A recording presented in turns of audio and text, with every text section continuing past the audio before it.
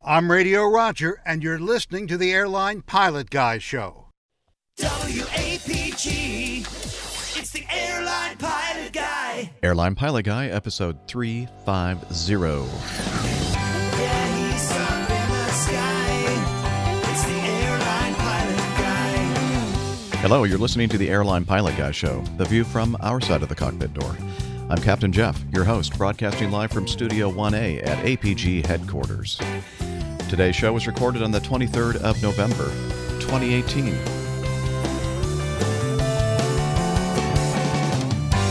he's up in the sky. It's the Airline Pilot Guy. Put your light and he's flying by. With the Airline Pilot Guy.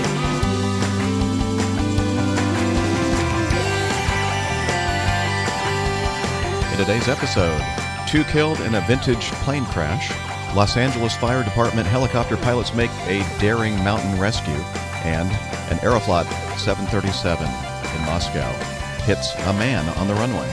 This, more, your feedback, and this week's Plane Tale, a 4-star conversation. So get all settled in, tray tables and seat backs in their upright and locked positions. Electronic devices powered on. Flight 350 is ready for pushback. Hello, everyone, and welcome to the Airline Pilot Guy Show. It's an aviation podcast where we talk about aviation news, and we also answer your feedback, along with some other little pearls of aviation wisdom, I'm sure. Also, with me to help me with that, from somewhere near Knoxville, Tennessee. She is a doctor, a skydiver, a marathon runner, strength training junkie, IPA connoisseur, and a commercial multi-engine instrument-rated pilot. Dr. Steph. Hey, Captain Jeff. Happy Thanksgiving. Or happy Black Friday, I guess it is today. Yes. Glad to be here with... Oh, sorry. Glad to be here with you all today. And sorry in advance for any noise that occurs here. I'm in a crowded house full of people and dogs, and you can expect barking, laughing, screaming, I don't know, all of the above. All good stuff. Looking forward to all that ambiance. And from his recording studio in the English countryside, a professional photographer, former RAF, RAAF fighter pilot, current captain for an international airline based in London, Captain Nick. I prefer Airling. It's nice. Airlane. I don't know what that is. Sorry. Anyway, lovely to be on the show, Jeff. I think we're going to be having an interesting time of it today. Technical aspects notwithstanding. Yeah, well, we never have technical issues.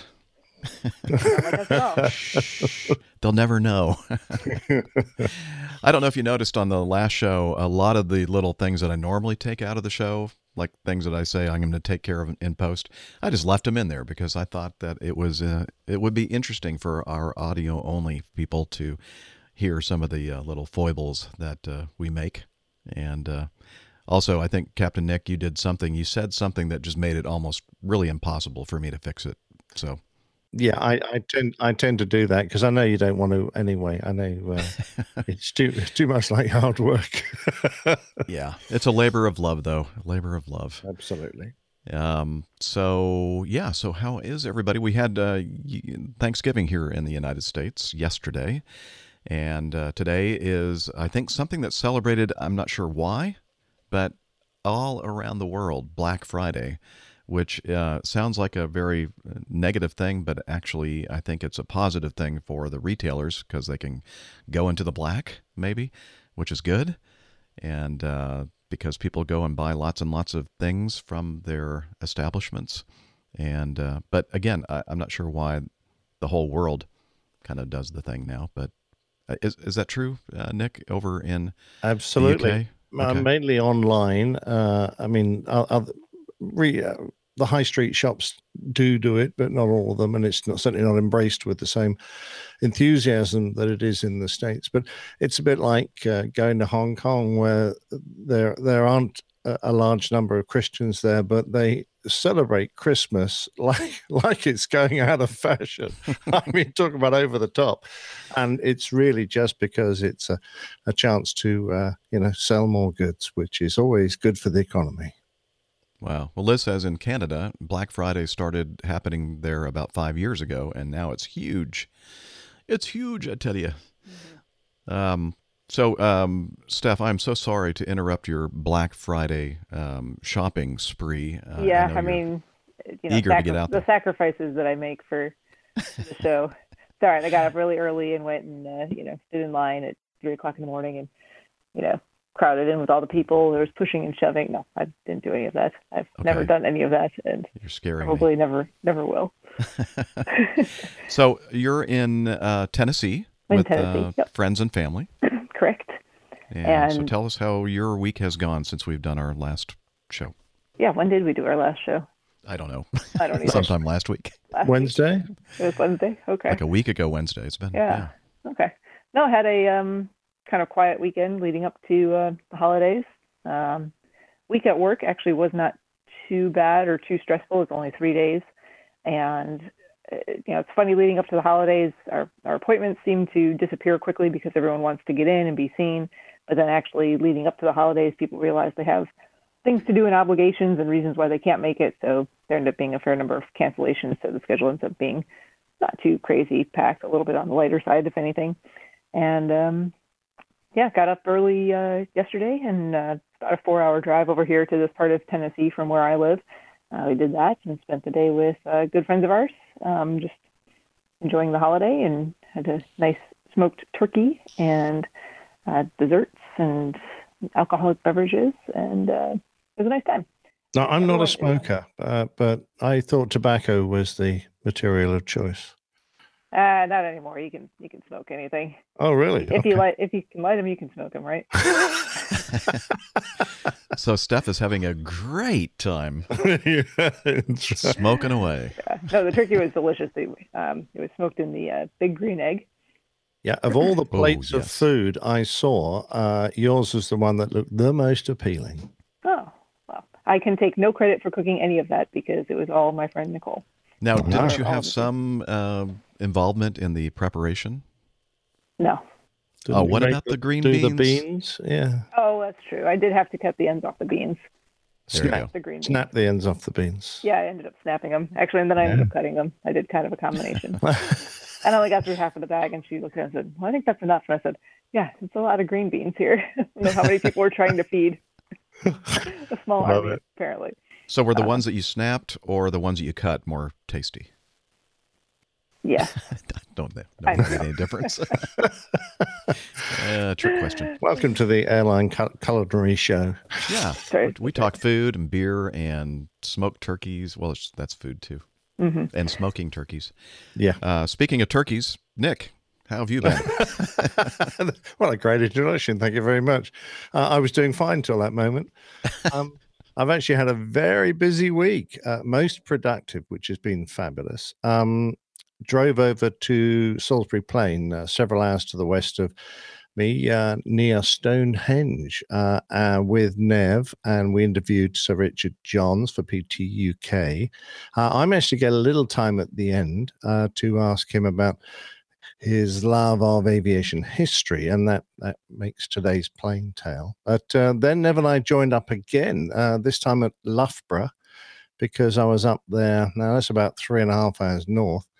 I was up there to lecture to the Royal Aeronautical Society, the Loughborough branch, in the Loughborough University. Quite an interesting place. They do a lot of aviation stuff up there, nautical degrees, all that. Anyway, it was a very pleasant evening. The audience was around 140, so that was a good turnout. And the talk seemed to go down very well. There were plenty of questions at the end, and then they took us out for a lovely meal, which was very welcome. And then Nev and I stayed up till about 1:30 in the morning in the hotel bar, putting the welterweights. By the way, I ought to make a public thank you to Nev for my Mercedes hat. He'd been over professionally doing some audio visual work with Mercedes Formula One here in the UK, and he acquired this hat for me. So thank you very much indeed, Nev. It's brilliant. It's a very smart-looking hat. It is fabulous. Yes, exactly right. And in the meantime, I've also been doing a bit of dog photography. So I was up there photographing some training classes for dogs that are training to become scent dogs, that can sniff out stuff. And on the back of that, I got a commission to photograph a lady's lovely fox red lab. So I did that over the weekend and spent quite a while working on those pictures. That's all done and dusted. So all in all, it's been a busy time. So you said something about the Royal Aeronautical Society? Yeah, that's right. Do you want me to play this little piece of audio here? Oh, yeah, this was a little taster. We put together to see what it's like when you do this sort of thing. Okay. Let me push the button here and we can hear the little taster.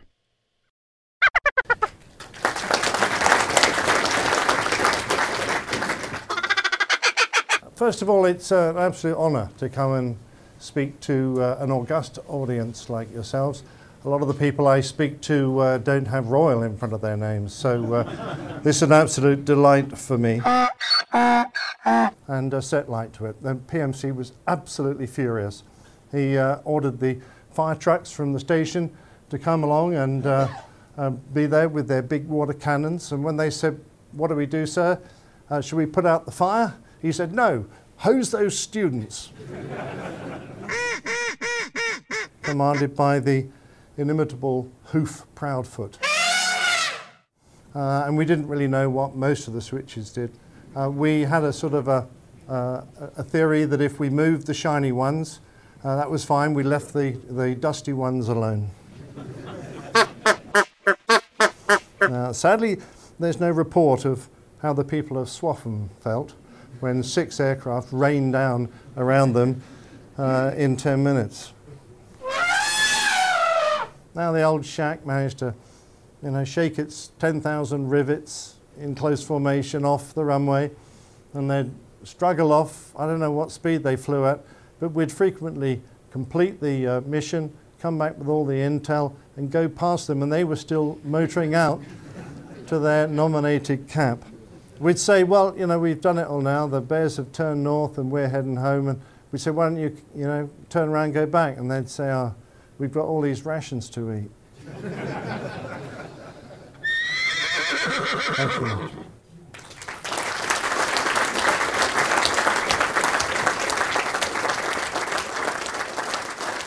So you were doing this talk at the zoo? Yeah. Well, I was talking about bears, so it seemed very appropriate to do it at the zoo, yeah. Oh, yeah. Now I see the connection. So much more sense now. You used a term there that I've never heard of before, well to rights. I don't know if you saw my reaction when I heard you say that. I went, what? What did he just say?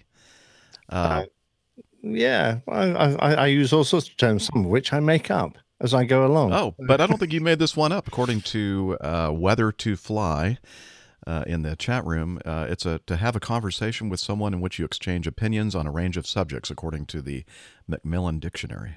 Oh, is that right? Well, there you go. It's obviously a real one then. Yeah. Wow. I learned so much doing this show. Thank you. You're welcome. I'm just an American, though. We don't do those kind of... Have you heard of that term, that stuff? What was the term again? I'm sorry. Well to rights? No. I haven't. Okay.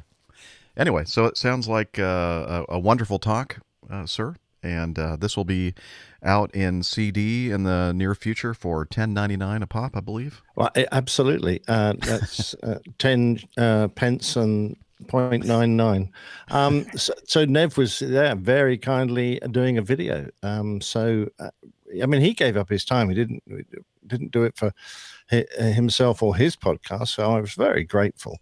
I did receive an invoice. I just have to tell you, though. Oh, did you? Okay. Well, that's fair enough. It's not cheap. But I don't know. I'm sure we'll find a use for it at some point. No, it's excellent. Looking forward to seeing that. So I've been informed that Steph neglected to mention a meetup that she had. I did. I'm sorry. Apparently, I'm not quite awake this morning. Yeah, I'm going to blame the turkey hangover from last night for my omission there. But yeah, no, on Tuesday evening, had a very brief meetup with Adam Spink. He was here in the U.S. On vacation, I think going to Kennedy Space Center in Florida, and then the Air Force Museum up in Dayton. And in his travels, he stopped through the Charlotte area. So we had a chance to just meet up briefly and have a little bit of a meal and a little bit of a catch-up. So it was very nice. Excellent. And I've got the Berlin meetup coming up on Tuesday. Can I mention that? No. Okay. Go ahead. Meanie. It's going to be at the Circus Hostel, which is close to the Circus Hotel, where the brewery is. And Steph's been there, so she knows how nice it is. It's going to be Tuesday the 27th at 7 p.m., which is when the place opens. So although occasionally I did put a note out saying 6:30 to 7, if you pitch up at 6:30, you just have to hang around for half an hour. But what's it like in there, Steph? It's nice? Yeah, it's wonderful. Nice space. The beer is fantastic. Very friendly, people-friendly hosts. So I would definitely encourage you, if you're going to be in the area, to go and meet up. Excellent. And I've got my beer mug all ready to take there. And sadly, Tillman will be in Portugal. So he's taken the opportunity to avoid me. Well, actually, I think it's just for that day. We're going to get together on another day because I'm leaving on Sunday and not getting back till Thursday. So I'll have plenty of time to see him. But he's got another business opportunity he's looking at in Portugal. So I think it's quite important for him to be there. So sadly, we're not going to happen there at the night. Well, I certainly hope that he's instructed those present at the brewery to make sure that you get the endless tankard. I believe he's had a word with the barman. Okay, excellent. That's important. Absolutely. Well, anything else from either of you that you want to talk about? I'm sure I'm probably forgetting something, but well, if you remember, then I'll let you know. We'll just pop it back in. So for me, it's been a pretty busy week since the last show.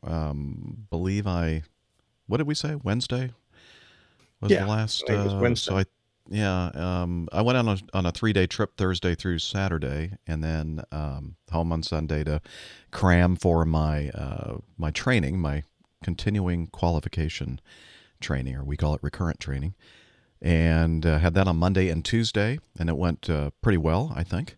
And for those of you in the Coffee Fund cadre, I just published a crew log of that, about half an hour's worth of audio regarding my experience there. And off on Wednesday and kind of helping prepare for Thanksgiving. All the kids are home from school, and so the house is full again, and it's been a lot of fun having the whole family under the same roof. And so we had Thanksgiving, celebrated that yesterday, and I had hoped perhaps to get a green slip, some overtime flying over this weekend, but it looks like they may have started to recover from their lack of staffing. So I'll probably fly some sort of a trip next week. The whole week is open for me, and I do need to pick up some flying.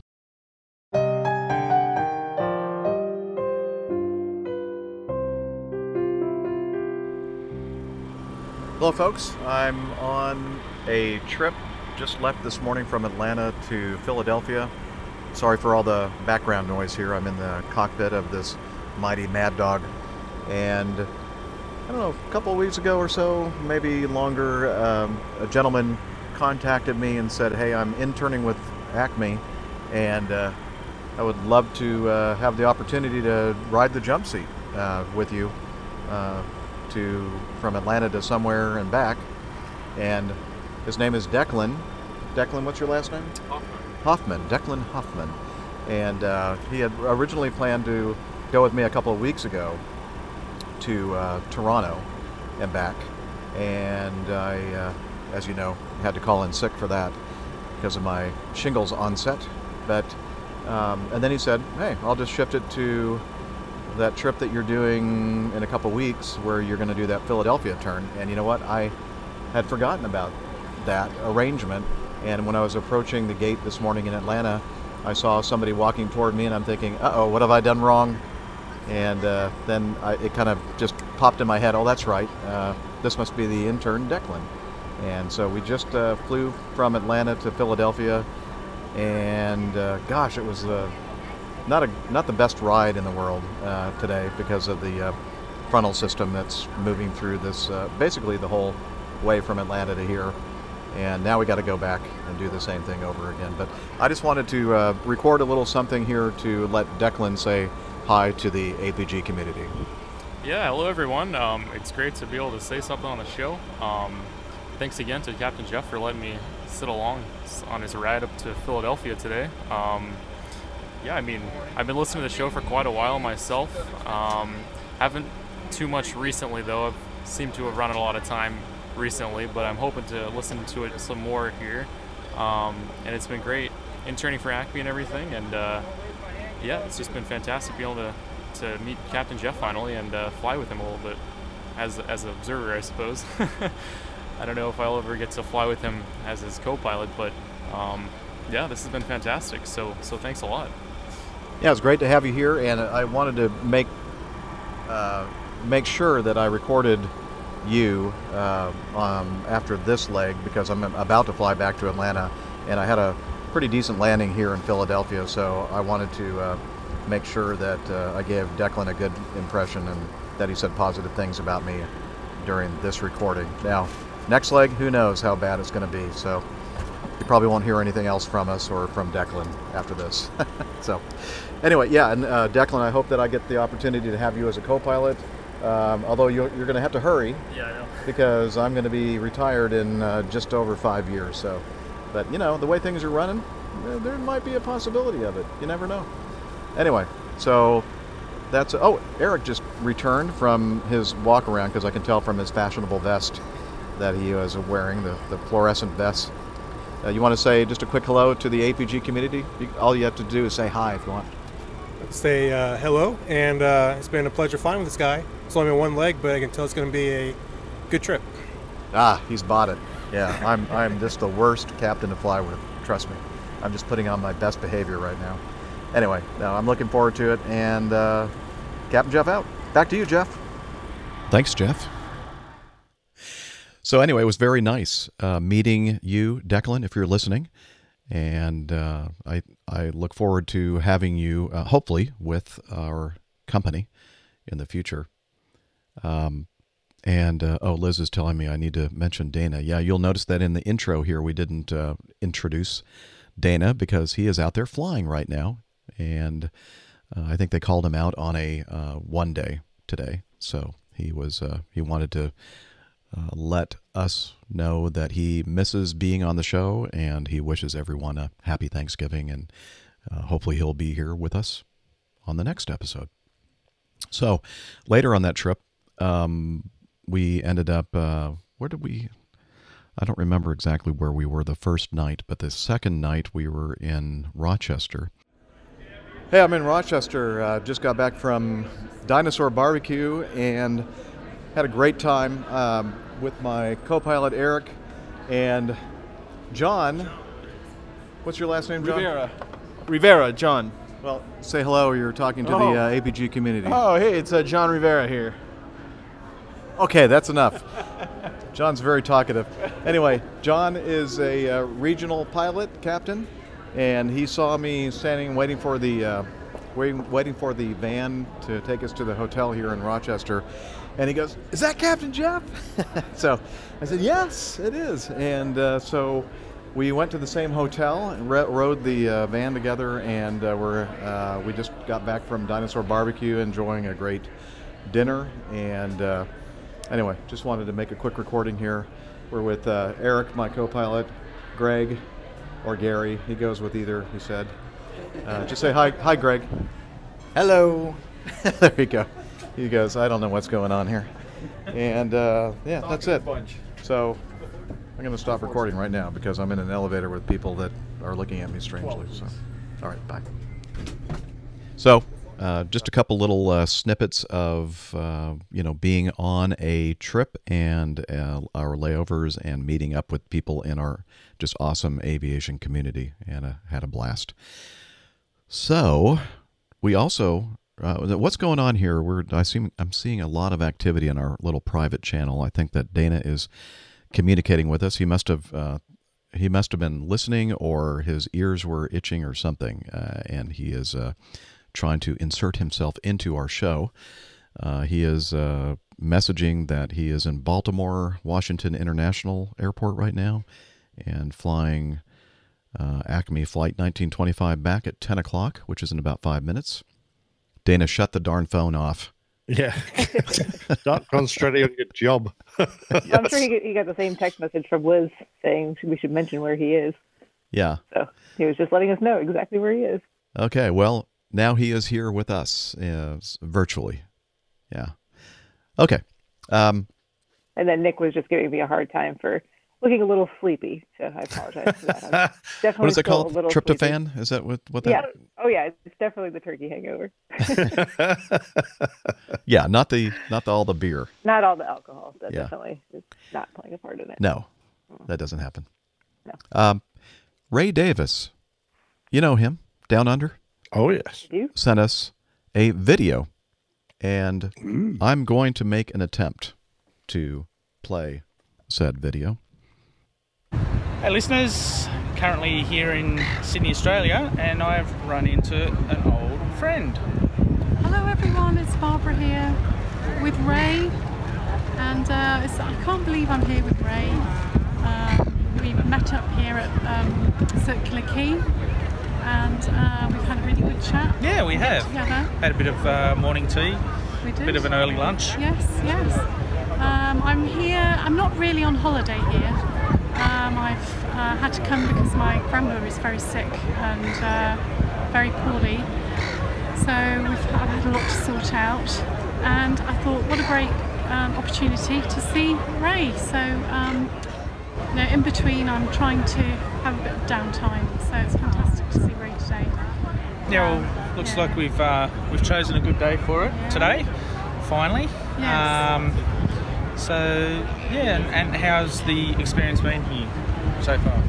It's been, well, I love Australia. Every time I come, I fall in love with Australia more and more. And when I can, I try and get to the beach, come to Sydney on the ferry. It's fantastic to cross the bay on the ferry from Manly to Sydney. So I do have a bit of relaxation, but it has been quite stressful with my grandmother and a lot of work to do. But I'm always pleased to be here. I call it my second home now. Oh. And I'm here for about 4 weeks. You never know, guys. We might actually steal it from you. You never know. Yeah. So my flight. I wanted to talk a little bit about Yeah, aviation. of course. I flew with British Airways. Changed at Singapore, and I flew on a 777 going to Singapore, and then a 777 coming to Sydney. Everything was very straightforward, no delays, everything on time. And then I met up with my mother, who's been out here she'd been out here for about 2 months. And then I was with her for about 2 weeks, and she's gone home now because she's quite tired, and I've taken over. So I'm here for the next kind of 10 days and then return. I haven't seen many aeroplanes, but I do keep seeing that beautiful seaplanes that fly over Sydney Harbour. Yeah. And I would love to do that if I could. And I think the seaplane flies along the coastline. It does. The plane you're looking at normally is the seaplanes that come out of Rose Bay, which is just over the back of the Opera House that you can see there. And they used to run out of there with the old Qantas amphibious planes many years ago. And now it's all modernised. We've got the Cessna Caravans that actually do it. So yeah, you will see definitely the seaplanes as well as helicopters and a lot of tourist flights over here. So hopefully while you've got the time, I do recommend it, absolutely. Yeah. So the last time I was in Australia, I I got a train to the area near the airport, Sydney Airport, International Airport, and there's a beach right by the runway. Botany Beach. Yeah, is that the name? And I spent a day there with my mother last time we were here, just watching the planes taking off, swimming in the turquoise sea. It was just fantastic. That's the both worlds. Who knows? I might get another day out. Well, you never know. You never know. Time, but it was fun. If you ever come to Sydney and you love aviation, find that beach right next to the runway and watch all the planes taking off and landing. It is amazing. Yeah, it is a good spot. Yeah. It's also a good spot to drop the old fishing line in as well. Yes. So, yeah. Well, there you go.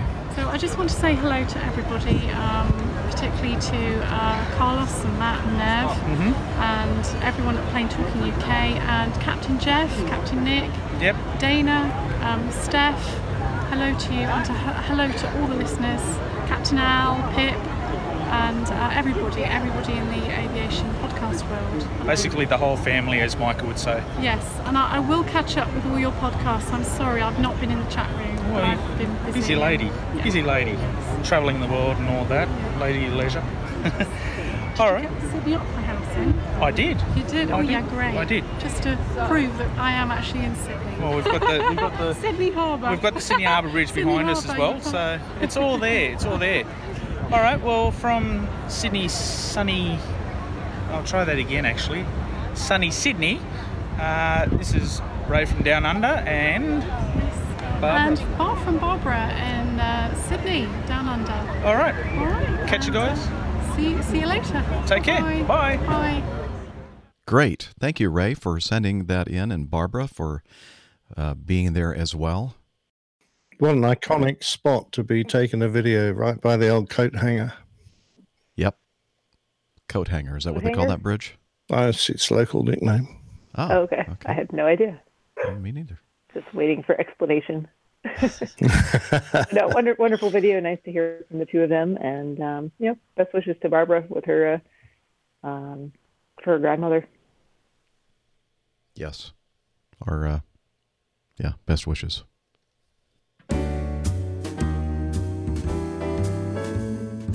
Johnny, how much more coffee? No thanks. I love coffee. I love tea. I love the APG community. Coffee and tea and the Java and me. A cup, a cup, a cup, a cup, a cup.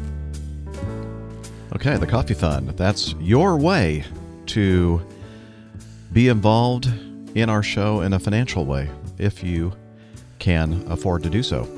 Again, we always warn you that if you need your money for food, shelter, clothing, flying lessons, that sort of thing, please don't send us anything. But if you have the resources to do so, we do appreciate it, and it is very helpful for us here at the APG Show.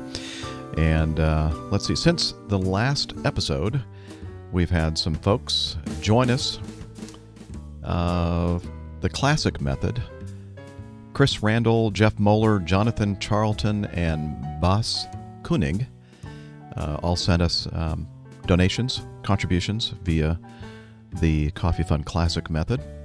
The other way to do it is via Patreon. You can become a patron of the show.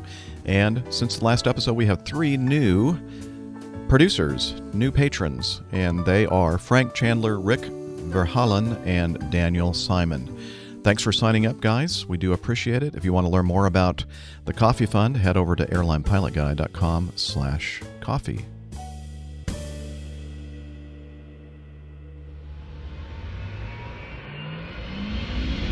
Stand by for news.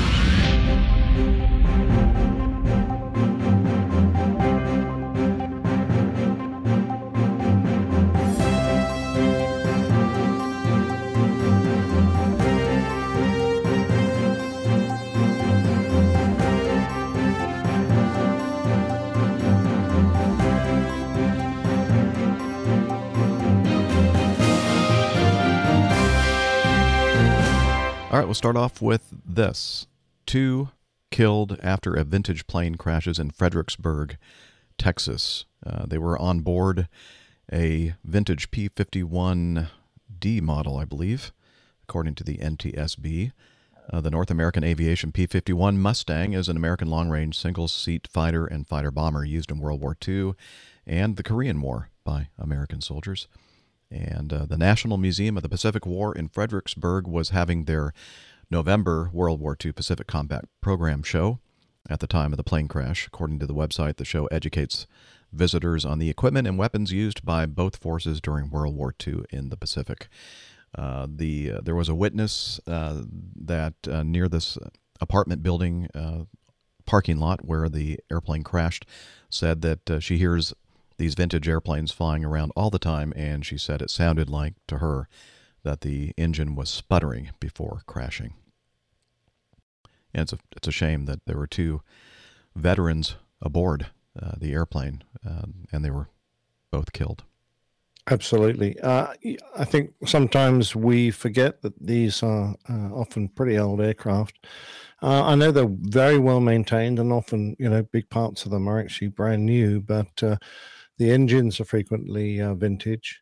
And, if you think back to the accident rate during the war, it was pretty high. And those guys, were doing it all the time, so they were well practiced. And nowadays, people fly them perhaps not as frequently, and they're very high performance machines. If it was just a simple engine failure and they couldn't make it back to the airfield, I just feel very sorry for them. Very sad. And I think in most of these types of aircraft that were once, well, I guess the P-51 didn't have an ejection seat per se, did it?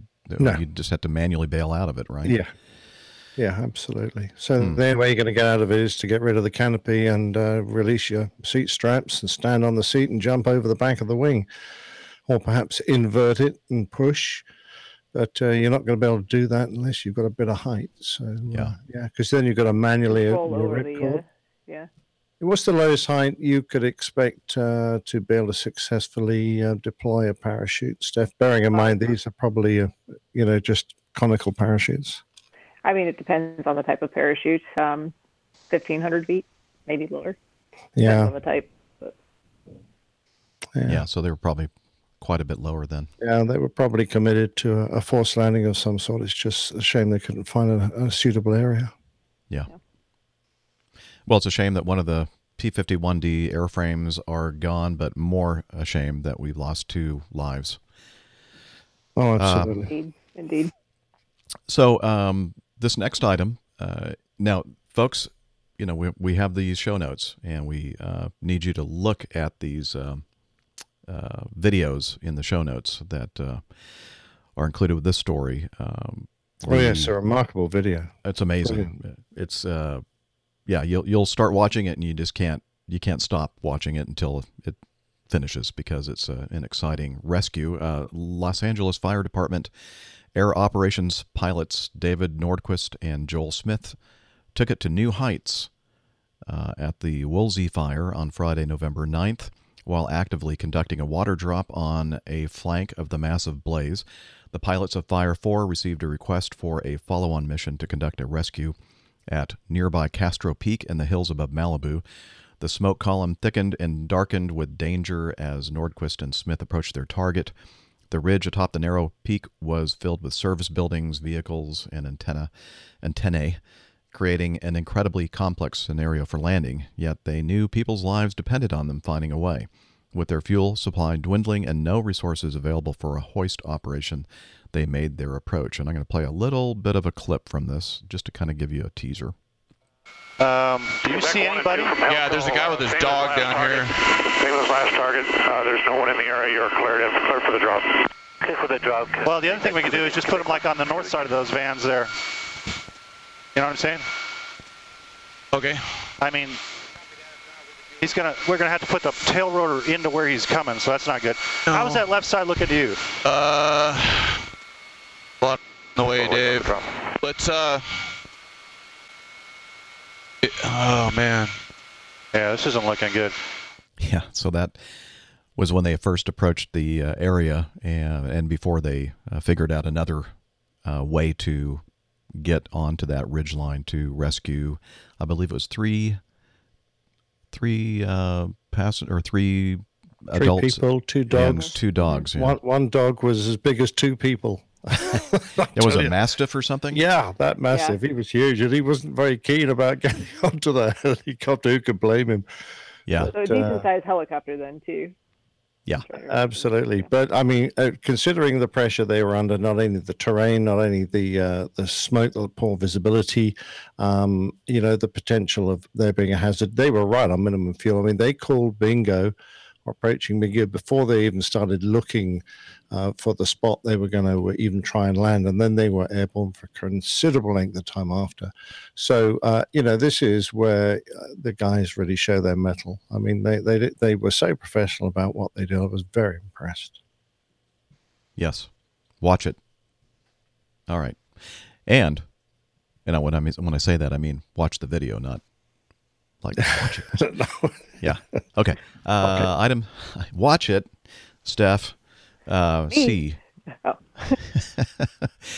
We have this incident, which is kind of weird and sad. An Aeroflot Boeing 737-800 flying from Moscow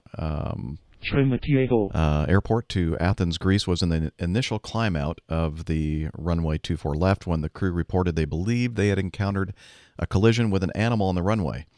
There was no abnormal indication. The crew continued the flight to Athens. A runway inspection found human remains as well as a wallet, documents, and other personal belongings on the runway. The occurrence, aircraft landed in Athens without further incident. A post-flight inspection of the aircraft revealed damage to the fuselage. The occurrence, aircraft is still on the ground in Athens about 17 hours later. And Moscow's Interregional Transport Prosecution Office opened an investigation into the accident. A 25-year-old Armenian citizen was being deported from Spain to Armenia via an intermediate stop in Moscow. During the flight from Spain to Moscow, he had rioted on board of the aircraft and was received by Moscow police, who escorted the man to the departure gate to Armenia. Instead of entering the bus to the aircraft, the man, however, stepped onto the apron and ran away. A criminal case has been opened, during which the prosecution office also reviews whether the airport fulfilled all of the laws of aviation safety. Yeah. I'm glad to a certain extent that the crew didn't spot the guy, because I'm just trying to imagine how hard it would be. I mean, we get a number of in this country suicides in front of trains, which is very common, and my heart breaks for everyone involved, but particularly the train driver. It must be awful. And the same would occur if you were a pilot trying to fly and someone ran into your airplane as you're getting airborne. Apart from the fact that you might do something with the aircraft, swerve out of the way that might endanger the flight, afterwards, reimagining that occurrence would just be awful. Sure. I mean, it's one of those things that you don't expect to see. And when you're presented with an unexpected situation, you might do something that wouldn't be advisable if it weren't, a person in that situation. If it was a small animal or something else, you would do as they did and continue. But yeah, I can't imagine. And then, like you said, thinking about that afterwards for all those other flights that you might do in the future. Yeah. An awful incident. Okay. Well, with that, a short news segment today, which is great because that means we get to spend more time on the good stuff, which is the stuff that we get from you, your great feedback.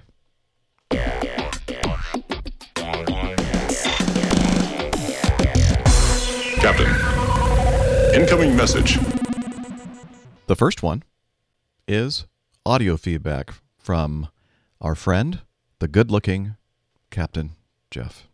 Well, hello there, Captain Jeff, Captain Nick, Dr. Steph, Captain Dana, any guest host who might be on this show that this is airing, and the entire APG community. This is Colonel Jeff. I'm calling about the Lion Air incident, and I'm going to just give you my impressions of the MAX 8, which I just recently flew for the first time, and some other things regarding the air directive, union responses, the system in general. So let me tell you a little bit about the MAX 8 and my feedback on this. I was trained on the MAX 8 approximately 2 years ago. It was all computer-based training. So I went through a couple hours of basic computer-based, learning. And that's all there is. And when we go back for our recurrent training, we do review the Max 8 stuff because they have been on the line now for just about a year at American, or as I should say, Ajax. I knew I was going to get a Max 8. We were flying from LA to DC. I saw it on the schedule for my trip. So the night before, it was a long layover in LA, so I went through some review of some videotape reviews that I retained on my iPad of the training. Basically, the Max 8 it's the same type rating, so there's no overall change. From the glare shield up, everything is the same, or visibly the same. The systems behind some of the switches have changed, and a couple lights have moved, and a couple other things have gone away. The big difference in the cockpit is I went from 6 screens to 2, one on each side of the airplane. And they are gigantic. They're large rectangular screens. They take up the entire glare shield. And they are so large that we had to move the gear handle, the thrust management computer, the auto brake controllers have all been moved down to the center pedestal forward of the throttles. So finding things initially is a little difficult. The displays are pretty much the same as a 787 and what they look like. They're very large. A lot of information on them, a lot of wasted space on them, in my opinion. And that's about the end of the cockpit differences. So it's just an orientation process of trying to find things. Made engine start just a little bit cumbersome, which is okay because the engine start itself, the new engines take approximately twice as long to start as the CFM56. These is the LEAP 1X engine, and they're very slow to start. Some other things that made the airplane significantly different. They've raised the nose gear strut approximately a foot, and that's to accommodate the huge new motors that are on there. These LEAP engines go from a 60-inch diameter intake to a 69, don't go there, Al, diameter intake. And for that reason, they had to raise the nose of the airplane for ground clearance, and they also had to extend the pylons, the engine pylons, more forward out the front of the wing to accommodate this new engine to give them more ground clearance. This also caused the center of gravity shift, which has an impact on this incident with Lion Air and the system that comes into play. The airplane is also longer by about 10 feet. The tail end is slightly different. It's a new APU exhaust. It looks more like an Airbus on the rear end instead of the standard 7.3 end. It sticks out a little bit further. We added 12 passengers, so we went from 160 passengers to 172. And we have the infamously tiny bathrooms. Fortunately, the first class lab, which is the one that the pilots use, is not as small as the ones in the back. I can turn around in the bathroom on the Max in the first class side. The ones in the back, whichever way you step in, that's the way you're going to go to the bathroom. And Nick, you and Dana, if you ever get on one of these things, I don't know how you're going to get in there. They are so small. I mean, it's tight for me, and I'm about Jeff's size, so not very big. There's also no entertainment system as far as TV screens. Everything is done via Wi-Fi. We have a new broadband Wi-Fi system, which actually works very well when it operates. Unfortunately, on my flight, it didn't work for about half the trip. The airplane taxis very comfortably. It rides better during taxi than the 737NG does. I don't know if it's because of the raised nose gear strut or what, but it just seemed to be a smoother taxi. It also does not want to slow down. On the ground or in the air, this airplane is slick. It does not want to slow down. We were very heavy leaving LA, and I never had to add power except for the initial breakaway to get the thing going down the taxiway. Didn't have to ride the brakes very much, but it just wanted to roll by itself.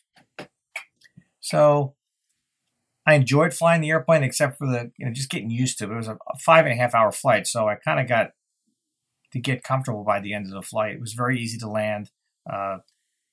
It's about 13,000 pounds more max landing weight. We landed in DC above or right at what would have been max landing weight for an NG model of 144,000 pounds. We were right about there. And the airplane stopped, no problem at all. It handled very smoothly. So let me go into this system and its impact on what happened with Lion Air and some of the things that have come out since then. The Lion Air incident, as most of you know, they basically lost control of the airplane. A lot of altitude deviations, airspeed deviations from the flight data computers have been talked about. And the airplane had been written up over the previous several days for different anomalies, from airspeed disagree to altitude disagree to differential field differential pressure light had come on. In the 737, if the airspeed indicators on the captain and first officer side do not agree, you get a large yellow alert, no master caution, just an alert on the primary flight display. The same thing happens if the altimeters are more than about 200 feet off, you get the same thing. We also get an angle of attack disagree light. I'm not sure where that one shows up because I've never seen it. The limitation on that is 0.5 units for in-flight. I do not know when that light actually comes on. It's 200 feet for the altimeter, and I think it's 15 knots for the airspeed. The field differential pressure light is just that. It's a pressure because it's a hydraulically driven system that provides the artificial feel for the yoke. And those are the systems that had been written up in the previous days of that Lion Air ING. And as most of you know, Lion Air does not have the greatest track record maintenance-wise. And I'm going to leave it at that. So, what happened was, in the preliminary investigation, Lion Air obviously had Boeing involved in the investigation. And Boeing saw this and they immediately realized that this was probably a runaway stab trim situation. And it has to do on the MAX with this new system that's only on the MAX. It is not on the NG. This system was specifically installed on the MAX because of the new engines and how far forward they are. And let me read a little bit about the certification process that Boeing had to go through. This is from an article on the MCAS system. Let's see here. They had to find a way, the engineers had to find a way to fit a much larger and more fuel-efficient engine under the wing's single-aisle, low-riding landing gear. So they moved the engine slightly forward and higher up and extended the landing gear, nose landing gear, by 8 inches. It gave us a 14% improvement on fuel, but also gave us this new system. This changed how the jet handled. The engines being so far forward caused higher thrust. We go from a 27,000 pound engine to almost a 29,000 pound engine. Causes a rather large pitch up movement. And we've seen that in even some of the NG accidents. I remember the one that was in one of the former Soviet republics where there was the video of you could see the airplane pitch up and it came back in almost straight down on a go around. So they quietly added this new system to, quote, compensate for some unique aircraft handling characteristics during its Part 25 certification, unquote. This helps the pilots bring the nose down in the event the jet's angle of attack drifts too high when flying manually, not under the autopilot. This puts, and thus, when you're flying manually, if you get a really high angle of attack, you risk stalling the aircraft. So, that's basically what the system was designed to do. The MCAS, or Maneuvering Characteristics Augmentation System, is activated without pilot input. It's automatic, or automatique for you, Nick, and it commands nose-down stabilizer to enhance pitch characteristics during steep turns with elevated load factors or during flaps-up flight at airspeeds approaching stall. Its sole function is to trim the stabilizer nose down. according to the systems description to pilots who were learning about it for the first time this week. And I can tell you that the Union for American Airlines and the Southwest Pilots Union were the first two to speak out about this. I saw today that ALPA has also joined in the fray about what is this system. It is in none of my operating manuals. It wasn't in my emergency procedures. It wasn't in my volume 1 of the operating manual or my volume 2, which is volume 2 is basically basic systems. None of the maintenance people know what it is. I mean, basically Boeing didn't tell anybody. They didn't think we needed to know. Pretty amazing. The system activates when there's a certain angle of attack threshold is surpassed. The article does not say what that is. And it moves the stabilizer at 0.27 degrees per second for a total travel of 2.5 degrees in just 10 seconds. That's a lot of trim. And that'll give you a really heavy, it'll take you all the way to full nose down trim in about 10 seconds, depending on whether you had the trim set before that. The Air Directive came out shortly thereafter. It gave the airlines 3 days to comply, and I know my airline did. I have a new Volume 1, which is the systems, and a new emergency procedures manual for this. It's basically additions to an emergency procedure called runaway stabilizer, if the trim runs away. In the 737 cockpit, on the right side of the throttle quadrant, just below the flap indicator, the flap handles, there's 2 stab trim cutout switches. They are guarded switches, and basically, if the Air Directives kind of put 2 big paragraphs in describing incidences where this angle of attack or MCAS system may be a problem, and it directs us to turn these 2 switches off immediately, which will stop the runaway trim wherever it is at that point. So, however, when you turn those 2 switches off, you now do not have an autopilot and you do not have any electric trim. And for you Airbus guys who don't have it, this is why the Boeings have this big stinking wheel on either side of the cockpit for the pilots to use, because we are now a giant Cessna 152. There is a handle that pops out from that wheel so we can crank it faster.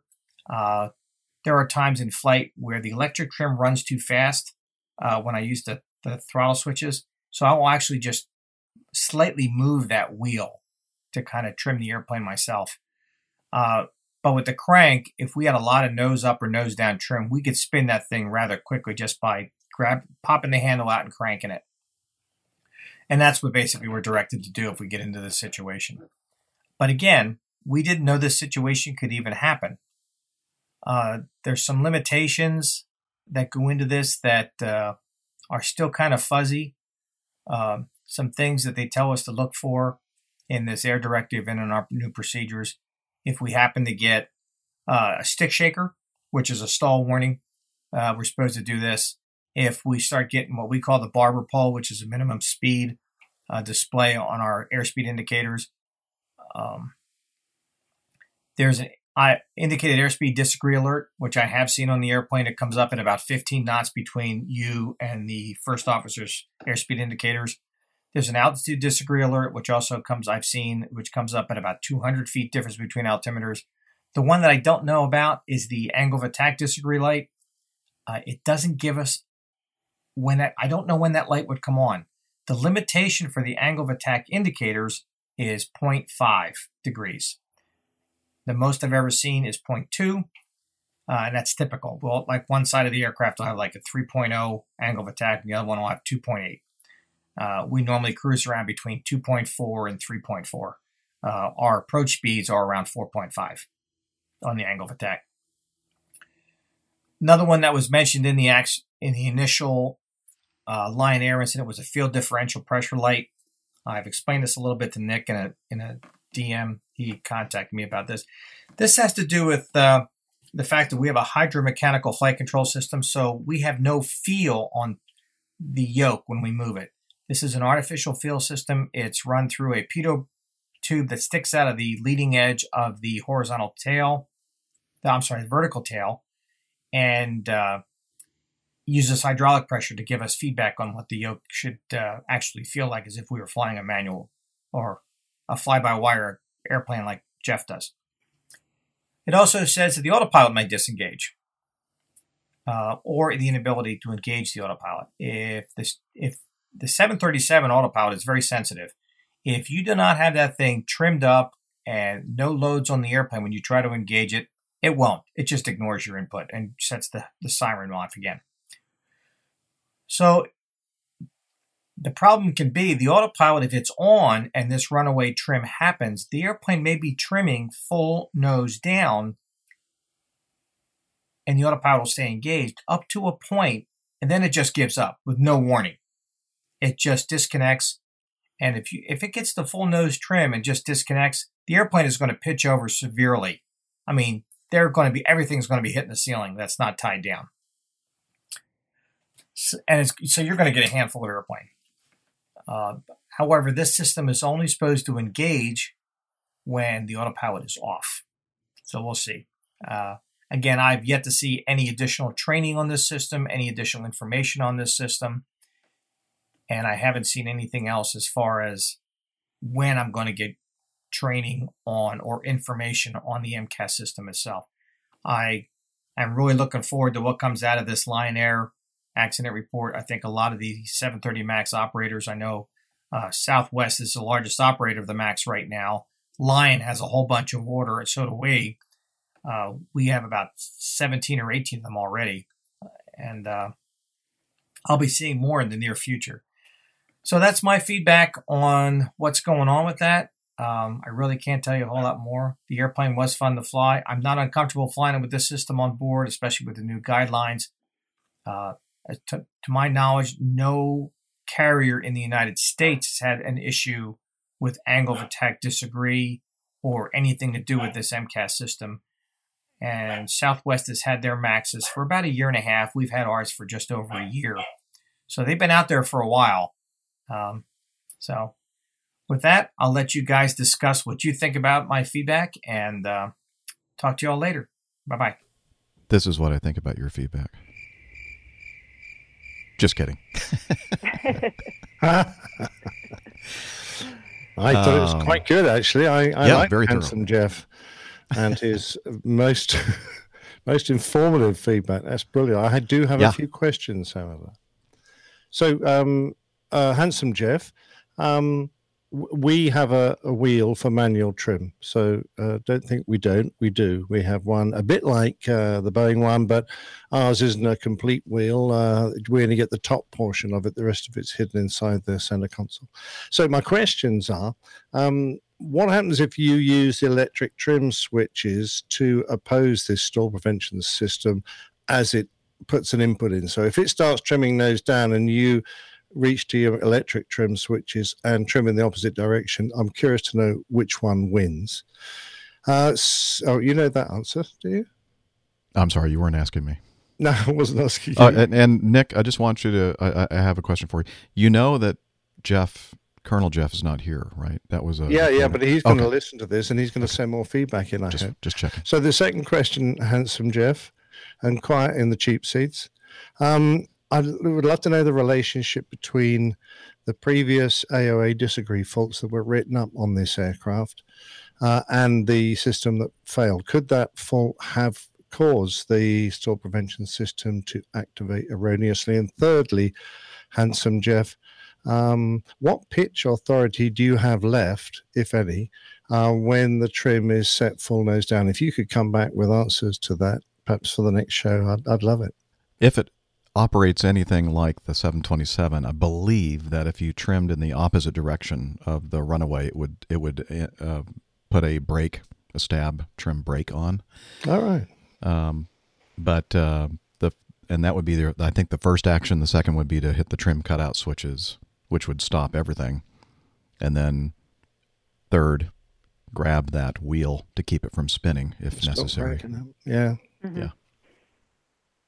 Because they're the two areas that I was wondering what kind of control authority they would have flying the aircraft with this thing fully nose down. That's the thing about this. I mean, regardless of all these issues about the system that Boeing didn't tell anything about to a lot of the airlines and the pilot groups, or not sure who knew what, but regardless of all that, which is, not a good thing.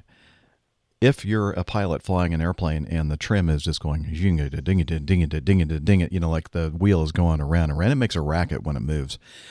At some point, you have to think, why is it doing that? It is a runaway. That would mean to me a runaway trim, and I would do all the necessary things to keep it from running away anymore. And so that's why I think it's hard to excuse if that's really what happened. The crew, why did they not stop the trim runaway, regardless of what was making it run away? How quickly did that trim runaway occur, though? Was it? You mean how quickly was it trimming? Yeah, exactly. It's like the I think it said 10 units in 2-point-something seconds or something like that. Yeah, I remember that. I thought that was pretty well. Yeah, but 2.5 degrees in 10 seconds. This thing is right next to you, right next to your knee, and it's going ging it. It's moving, and it's going to be very hard to control. But you have to react to that. You can't just continue to fight the airplane in an untrimmed situation. You have to take care of that runaway trim first, so that you can control the airplane. I think Jeff is going to tell us that with a full nose down trim situation, all the authority that you have left in that yoke is probably not going to be enough to overcome the nose down pitch. I think, but I'm not sure. Yeah, and there's no way. I mean, I'm assuming that this trim wheel is mechanically connected. There's no way that this anti-stall system could work in the background and move the horizontal stabilizer without the trim wheel clacking, without it moving. I don't think so. I don't know. No. That's the question. No, that wheel. If the trim is moving, that wheel is moving. Okay, cool. It's a mechanical linkage. And just a general question for all the experienced aviators out there: wonder why Boeing didn't just put a straightforward stick pusher in. If they were concerned that the aircraft needed some kind of forward input approaching the stall in certain configurations, stick pushers have been around, and Boeing have fitted them to many aircraft. It does have a stick pusher. Well. It does have a stick pusher. Well, why does it need this thing on top of a stick pusher? I don't know. Maybe they thought this was a more subtle way to take care of that situation. Cool. I mean, and stick pushers are not renowned for going off erroneously. They've been around for a long time, and they're pretty fail-safe devices. Oh, anyway, lots of questions. Yeah, it does have a stick pusher system. Wow. So at least the 7.2 did. I'm assuming the 7.3 does as well. Okay, yeah, lots of questions. Thank you, Jeff, for answering many of them. Great feedback. Always good to hear from somebody who is actually, this is their operating office. Yeah, exactly right, and lovely to hear from such a handsome chap. You've only mentioned that a few times, Nick. That's enough. Let's see. How do I boot him out of here? I think I have that command here. No! Well, speaking of booting people out, I am actually going to boot yourself. I'm going to boot myself out here. Okay. Unfortunately, I know. I was hoping we would start a little bit earlier today, but that's okay. I understand. It's.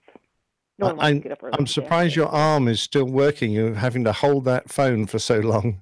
Well, that's why I've been putting it on the little avatar icon and muting myself, because I've been putting the phone down, because my arm probably would have fallen off by this time. Not very comfortable holding it up. I have nowhere to rest it. There's just like a couch in this room that I'm sitting on. There's no table or anything. So. Well, thank you for taking one for the team, Steph. Absolutely. Yeah, great to see you anyway. I'm sorry I can't stick around longer. I know there's a lot of good feedback yet to come still, but I'll see. I've got a whole bunch of people here in the house that I'd like to go make sure I spend some time with. Since that's really the reason I'm here. So. Yeah. Anyway, it was lovely spending time with you all, and hope you had a wonderful Thanksgiving for Jeff. Nick, too. Why not? What the heck? Cheers. And have a wonderful weekend. I'll see you all next week. All right. Bye-bye. Bye. Okay. Steph's gone now. We can talk about her. Because I know she never listens to the show after the fact, so we can get away with murder. No, exactly. Of course, I don't know. There's nothing really negative to say about Steph. Yeah. Okay. Thanks again, the handsome Captain Jeff, for sending in that feedback. George sent in some feedback regarding the Southern Airways Flight 242. George Nolly, he's the host of the Ready for Takeoff podcast. He says, first of all, thanks for the shout out. Yeah, I gave him another one. Captain Nick's Plane Tales in the last episode was really great. Of course, this was not the last episode, but a few episodes back. If any of the listeners want to learn more about Flight 242, there's an excellent book about the crash and the aftermath entitled Southern Storm by Sammy Chittum. And then he has a link in his note that gets you to the Amazon bookstore. I interviewed Sammy in Ready for Takeoff podcast episode 178, if anyone wants to hear her backstory. And then he has a link to that as well. She did tons of research, including interviewing survivors, rescue personnel, radar controllers, the works. Thanks again, George. Brilliant. Well done, George. Yeah. So if you want to check out the interview of the author of that book that talks about this incident, please refer to the show notes. And if you haven't yet checked out the Ready for Takeoff podcast, please do. It's an excellent one. Yeah, perhaps that book needs to go in our APG book library list. Yeah, good idea. Who's in charge of that? Who's the librarian? Miss Tiffany. Ah, Miss Tiffany, the librarian. Brilliant. Yes. I have a thing about librarians. Do you? Don't we all? And then here's a wink. There we go. Sam writes, and the title of his feedback is Beer! Exclamation point. Hi, Jeff, Steph, Nick, and Dana. I tried making my own IPA at home these last few weeks, and although I'm yet to try it, it smells good. I did struggle when it came to naming it, so what better than something plane related, although I guess crash related is a little pessimistic. Anyway, although this is the prototype label and a little rough around the edges, I thought you'd enjoy it. Nick, if it tastes half decent and you want, send me an address for you and I'll send a bottle or two. Back to flying. Oh. Yeah. Yes, definitely. I'm going to reply to that. Okay. Back to flying. I'm getting through my... Oh, before we go on to that, he sent us a JPEG, actually a movie of this label. So he actually twists the bottle so that we can see the entire bottle. But the name of the IPA is Plane Crash. Yeah, and it has some, looks like one of those safety briefing cards with the inflatable life jackets and all that kind of stuff. It's a very, very cute label. But the important thing is, how does this taste? And Nick, hopefully he'll be able to taste it and let us know. Super. Back to flying. I'm getting through my LAPL and the exams for motor gliders and aero towing at my gliding club. Nick, perhaps we could have a UK meetup fly-in sometime after I've got my license. And again, that's Sam, Blue Skies, he says. And so maybe you could do a combination meetup and transfer of IPAs. That'd be a great idea. I only fly into Heathrow. Can you fly in there? That would be interesting. In a glider? Yeah, that'd be very cool. Yeah. Or you could fly your... No, couldn't work the other way around. Andrew sent in some feedback. He said, probably a dead horse now. After listening to episode 347, you can forego this audio. It weren't let me try that again. It won't hurt my feelings. Now, Andrew, as I said, he listened to some of the feedback and realized that some of these points that he covers in his audio may have been covered and sorted out, going back to that original audio from, I believe it was Alex that sent us the feedback regarding the traffic pattern in northern Alabama. And I know. When you guys started talking about that, I just switched off. Yeah, well, I thought it was important to play this because Andrew is a helicopter pilot, and I didn't realize some of the things he talks about here. So let's take a listen to Andrew. Hey there, APG crew. This is Andrew from North Alabama. Just sitting here listening to the discussion about the Muscle Shoals regional carrier that was making the right pattern, and completely agree with what Brandon and RH had to say. I think that really cleared things up. I found the conversation interesting because my home airport is actually about 40 nautical miles southeast of Muscle Shoals, and I fly in there on a regular basis. The difference is I'm a helicopter guy, so contrary to everybody else's left pattern, I'm actually going to be flying right patterns. And I've actually been in there before and at my home airport. Steph mentioned aircraft flying around with mild visibility or clear clouds or whatever their cloud separation and visibility requirements are. We run into that at my home airport as well.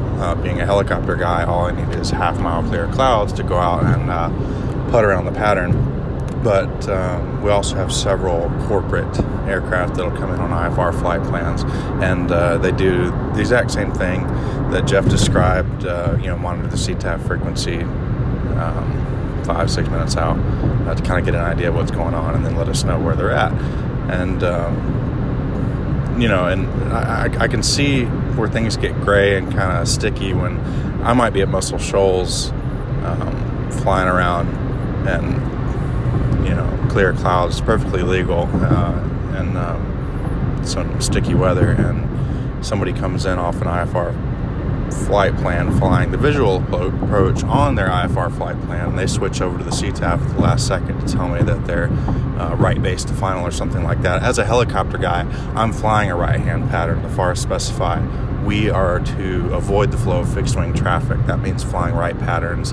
That means flying non-standard patterns, except for at night when we'll join the rest of the traffic, just so it's easy for all of us to see each other. Anyway, that would catch me off guard, and I think everybody has the responsibility to talk on the CTAF, and I think the guys flying in the Muscle Shoals did a great job of doing that. It sounds like you guys at Acme have policies in place to ensure that you guys do that as well, and I hope every pilot would do that. So, just like y'all said, it just comes back down to the basics of communication, specifically aviating, navigating, and communicating. So thanks for the discussion, guys. That was awesome, and keep up the great work. This is Andrew from North Alabama. See you later. Thank you, Andrew. And I think, flying that right-hand pattern, your pattern is probably going to be pretty tight close in to the runway, whereas that right traffic, quote unquote, that the regional was flying was probably quite a bit wider. So I think that, it's still a safe operation. But thank you for that perspective. You waited for me to say something. Yeah. I don't know what you guys are talking. Something clever. Okay. Well, with that, let's move on. This subject will not die. No, sadly. I'm trying to think the last time I actually flew a circuit.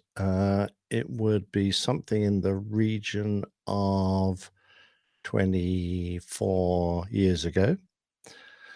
Yeah, well, I have flown one much more recently, although I was really just a passenger in an airplane. Oh, that doesn't count.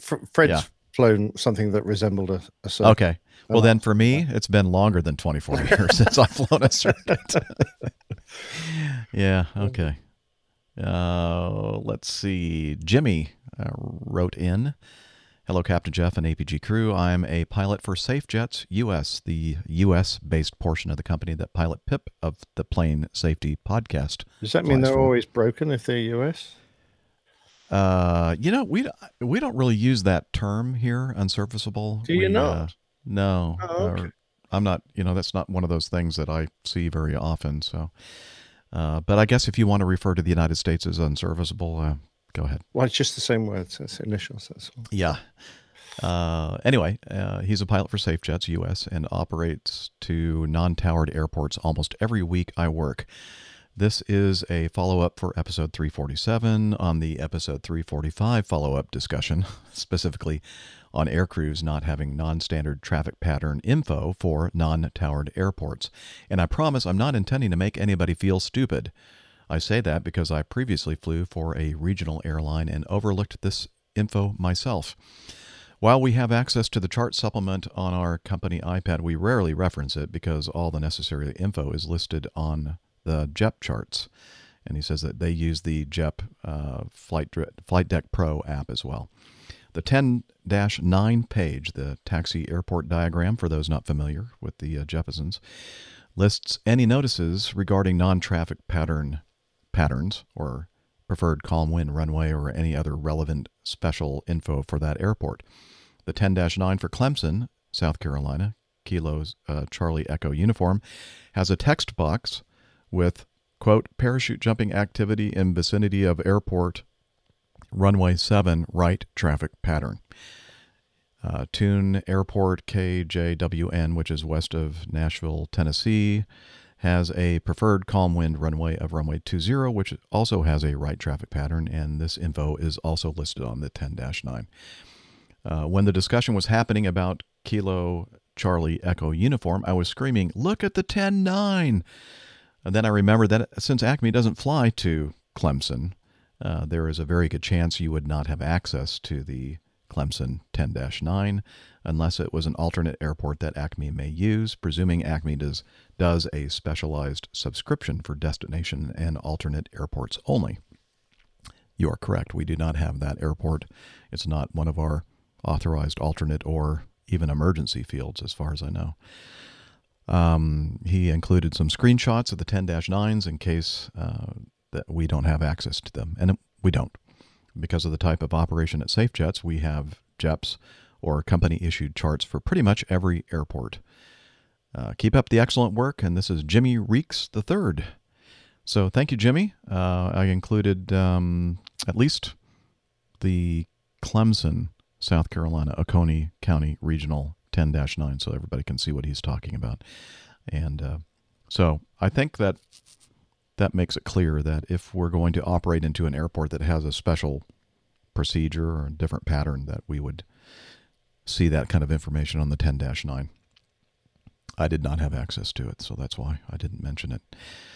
And finally, I'm hoping, we'll see, the subject regarding visual approaches, another piece of fine feedback, audio feedback, again, from RH and AG.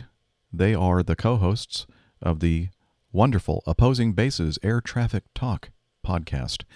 And they put together some audio feedback for us, so let's take a listen. Ready.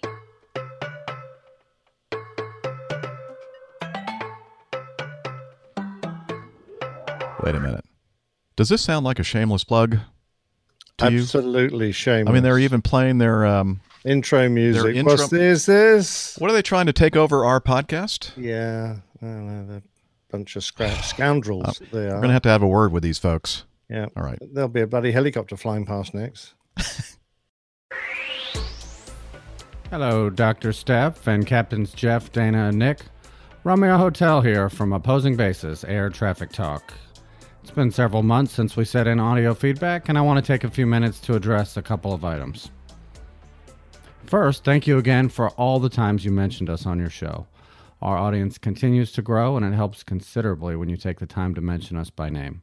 In case some of your listeners don't know us yet, we are Romeo Hotel and Alpha Golf, 2 air traffic controllers and rated pilots. We share stories about our daily aviation interactions and respond to listener questions and feedback. Our weekly show can be found on all the normal places podcasts are found. Simply search for Opposing Bases Air Traffic Talk and have a listen. Shameless plug over. Second, I really enjoyed participating in the debate over large transport category aircraft landing at a non-towered airport. It is particularly interesting to consider the audience, controllers, non-pilots, pilots, avgeeks, airplane lovers, etc., and how complicated that conversation must have sounded to the novice. The debate was strong between commercial pilots in the U.S., Jeff, Dana, and Dr. Steph, and non-cowboy British chaps like Captain Nick. I was amazed how a seemingly cut-and-dry topic was dissected and analyzed from so many different perspectives. I do hope your audience learned something, and I was happy to contribute on the online chat. It was a lot of fun. Quick shout out to Brandon at Podcasting on a Plane podcast. We were on the exact same sheet of music, and his feedback was spot on. Finally, my feedback regarding yet another dead horse. You guys opened another can of worms regarding a visual approach separation responsibility, and I think you made it seem a little more complicated than it really is. Yes, we can clear an aircraft for the visual approach if they are number 1 and have the runway in sight. Yes, we can clear an aircraft that is number 2 or 3 or 4 if they have the preceding aircraft in sight and agree to follow. The pilots then become responsible for following the lead aircraft, and the separation responsibility is removed from the controller. Don't get upset, Captain Nick. That doesn't mean you are released to the hounds. By then, the controller has shown you the traffic, perhaps told you their ground speed, and told you exactly how far away you are. The pilots have the information they need to determine what they will do to keep the applicable safe separation. They can slow down, widen out the base turn, etc. It's perfectly safe, legal, and customary. In fact, it's the technique used to keep planes moving in a factory production line in the United States. Here's where you get into the weeds, ever so slightly. We can also clear an aircraft in sequence, not number 1, for the visual approach if they have the airport in sight, but not the preceding aircraft. Air traffic control still keeps the separation responsibility since the crew cannot be expected to follow an airplane they didn't say they saw. At Triad, this technique is used quite often. The lead aircraft is far enough in front of the second aircraft that we won't lose separation, regardless of how close they keep it to the field or their speed adjustments. In other words, the sequence is irrelevant. The lead aircraft distance is great enough for us to ensure separation without the second pilot agreeing to follow. Either of these scenarios are safe and efficient, but I imagine the most commonly seen visual approach is one where the pilot has the airport and the preceding aircraft in sight, like Captain Jeff mentioned. It's a double bingo. Everyone wins. Follow him, cleared for the visual approach. The end. Today, I'll give you my opinion on why this all matters. The key to understanding the techniques requires an understanding of why we would use them in the first place. Well, it's simple. We want to clear you for the visual approach and send you to the tower. Before we say goodbye, we are required to resolve all conflicts, including lateral and vertical separation from other aircraft and wake turbulence distance minima. At Triad, we have a lot of smalls, larges, and heavies mixed together. Our separation requirement for a small aircraft, for example, weighing less than 41,000 pounds behind a large aircraft weighing more than 41,000 pounds is 4 miles at the threshold. Not all quote-unquote small airplanes are slow. Some of them are rather quick and keep their speed up until they are close to the field. This is a case where I would make sure the lead aircraft is in sight before clearing the small aircraft for the visual approach. And I would say, traffic to follow, 2 o'clock, 5 miles, 3,000, CRJ. The small aircraft will then respond, we have the CRJ in sight. And I will say, follow the CRJ, caution wake turbulence, cleared visual approach, runway 23 right, contact tower. I have been relieved of my responsibility to separate the small from the large. He or she has taken that responsibility. But it's knowing that the safety margin is going to be maintained by the pilot, who has a vested interest in staying far enough away from the airplane to avoid a wake turbulence encounter. A second scenario is also very common. Number 2 is a small at 4,000 feet on a downwind and has the field and lets us know, sometimes more than once, but does not have the preceding aircraft in sight. Well, we know if we clear them for the visual approach, then they will cause an immediate loss of separation, a separation requirement that ATC still retains if the small doesn't have the preceding aircraft in sight. So my technique to respond is simple. Roger, traffic to follow, 2 o'clock, 3 miles, heavy Boeing 767, 2,500 on a 4-mile final. I have given number 2 the reason why I can't clear him. If I did, and he cut in his base turn then, at that point, he will presumably cut off the heavy Boeing. This is an incentive for the pilot to look harder, find the Boeing 767, and let the controller know you have them in sight. Otherwise, you're going to keep flying until the base turn will ensure lateral and wake turbulence separation before the controller clears you for the visual approach. Since number 2 is a small in this example, that requirement is 6 miles behind the heavy Boeing 767 at the threshold, much further than some pilots would like to fly if they were given the choice to follow the big bad 767 and remain high and above their flight path, or continue on a downwind. Both options are safe, one just saves more gas.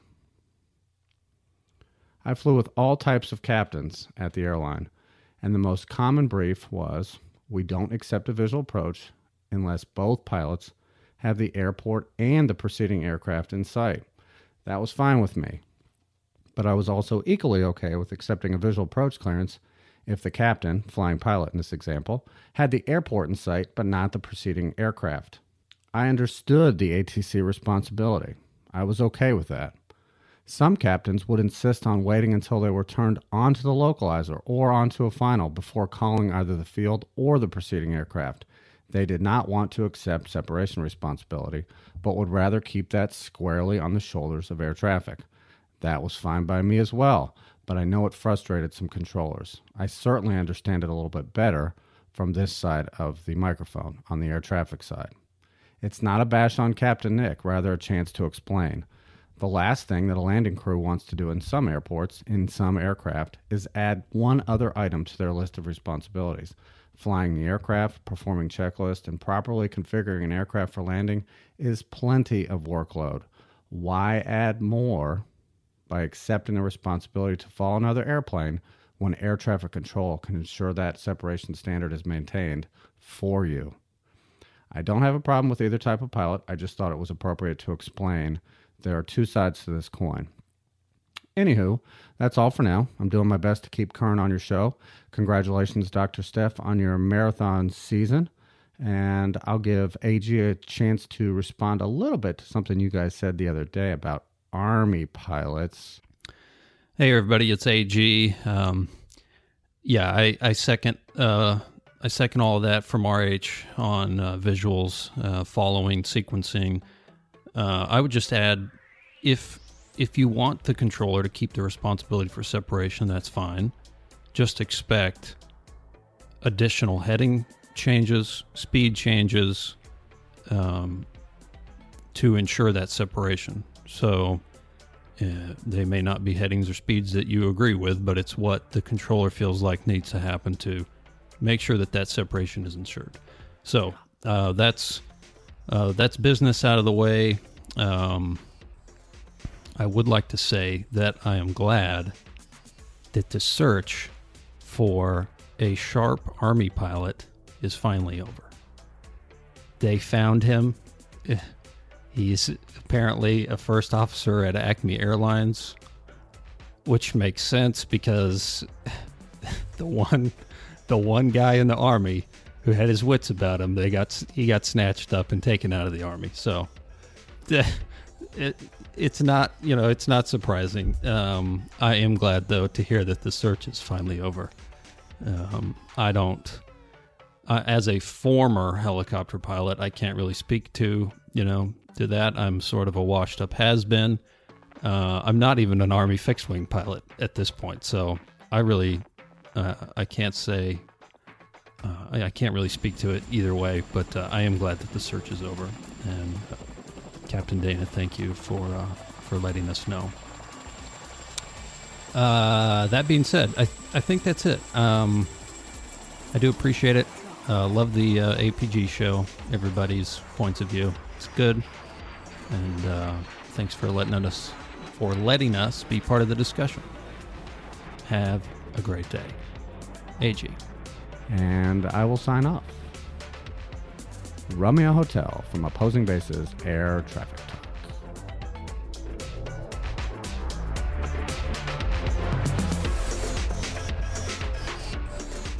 Talk. I'm not sure that I caught the name of their podcast. I didn't either. Sadly, I fell asleep during that. I mean, I don't know. I got the first bit where they were talking about this show they do, but after that, I'm sorry. I lost it. Nick, please tell me, what is exactly What is it that you're doing there with your beard? Oh, I'm trialing a Christmas present I bought for my son. It's Christmas beard decorations. Beard ornaments. Okay. There you go. Christmas beard ornaments. And I think they look quite fetching, don't you? Yeah, it's an interesting look. I mean, folks, you need to look at the video. His beard is pretty long, so it's going to look. I mean, there's a whole box full of them, so he'll look pretty good, I think. So so obviously we're hearing the little bells ringing. Can you? Yeah. So Nick is wearing Christmas lights and bells on his beard, and every time he moves his mouth, you can hear the bells ringing. I thought that was very appropriate as a reply, perhaps a visual reply to opposing bases feedback, which still basically goes down to we don't want to bother with keeping you separated safely. We're just going to let you guys try and sort it out yourselves. And if you ask for us to do it, we're going to send you 15 miles downwind and add another 10 minutes to your flight time. So don't do that.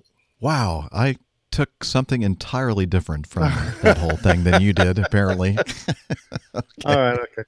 I think we're going to have to agree to differ there. Yeah, I think so.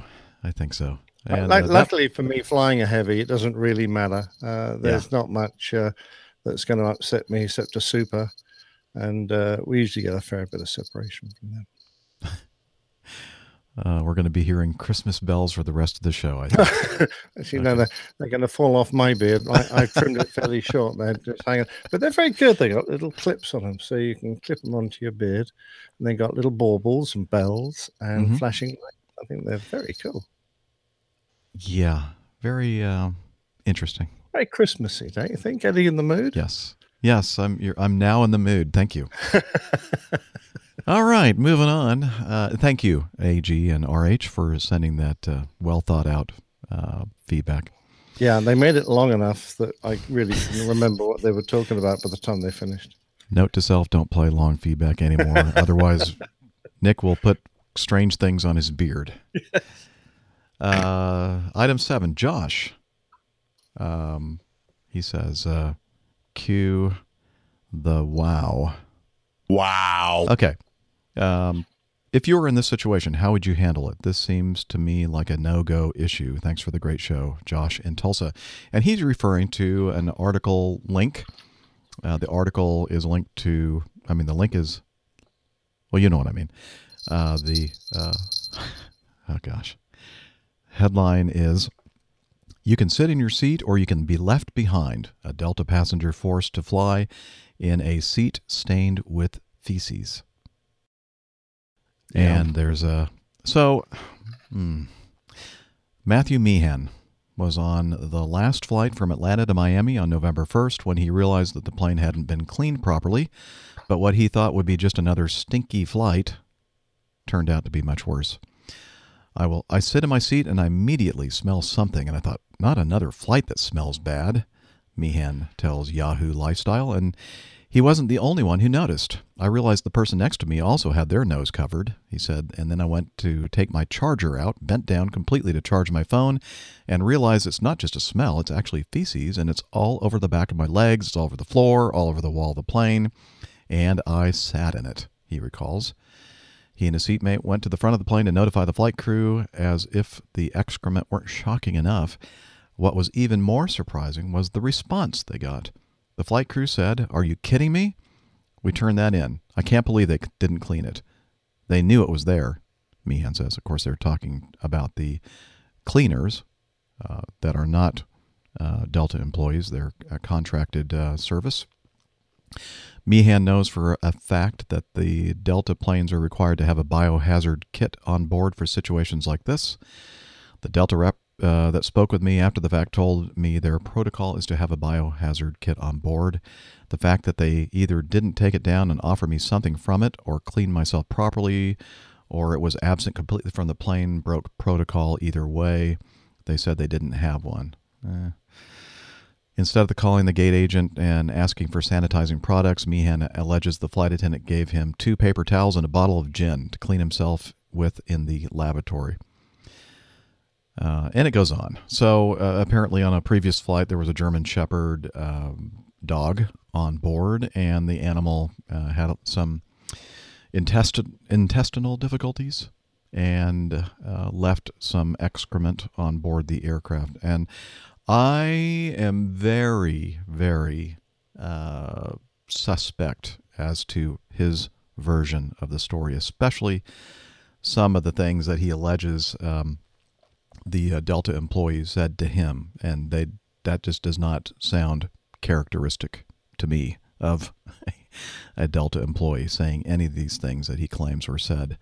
And in the picture, you'll note, the only thing that I see is that a little bit of the bottom of his heel on his shoe has a little bit of dog poo on it.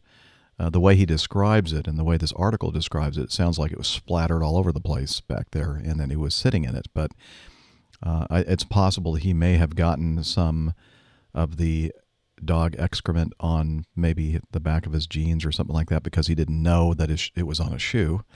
But I think that he is blowing this thing completely out of proportion. But the other thing that's kind of odd to me is that the article says, and I don't know if this is true or not, after landing in Miami, again, remember that this was the last flight from Atlanta to Miami, so it was a late flight.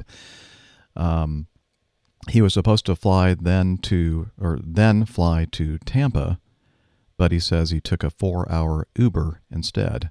I'm just not ready to get back on the plane. Well, first of all, if he was going to Tampa to begin with, there is an Atlanta to Tampa flight on Delta that leaves about the same time as the Atlanta to Miami flight. So I'm kind of wondering what was going on there. And then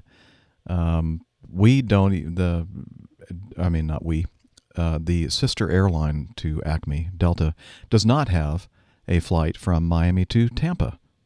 So I don't know. It would have had to have been on American Airlines or some regional not affiliated with Delta. But anyway, I don't know. I think that this is a person that is just trying to get something more from the company than his 50,000 miles that he was offered in compensation.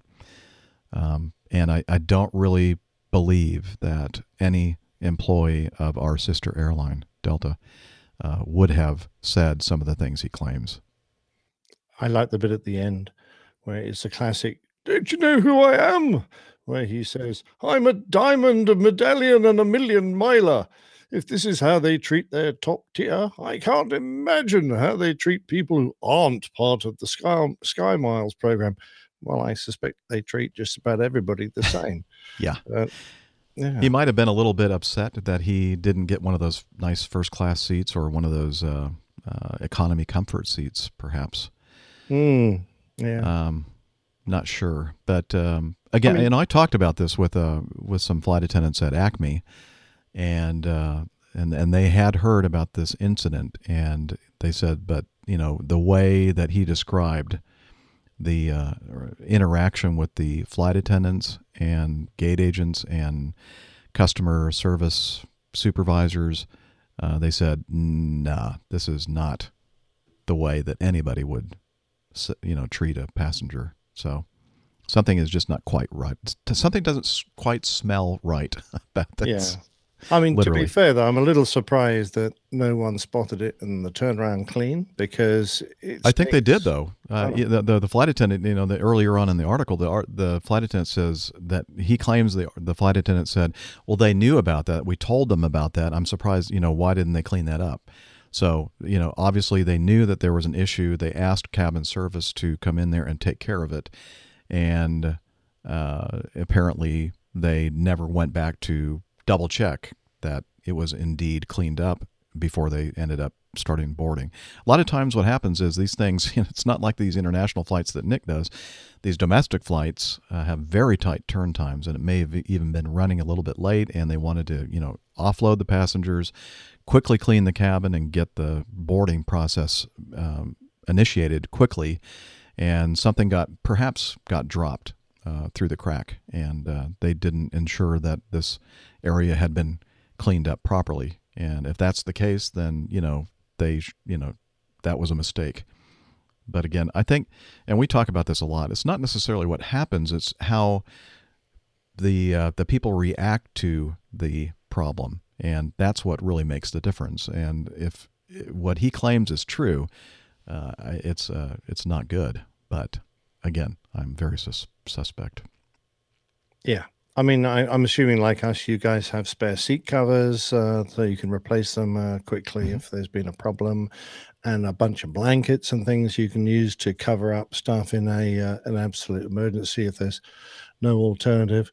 Right. And it would have taken a while to clean it. Last flight of the day, cram full, there aren't that many options.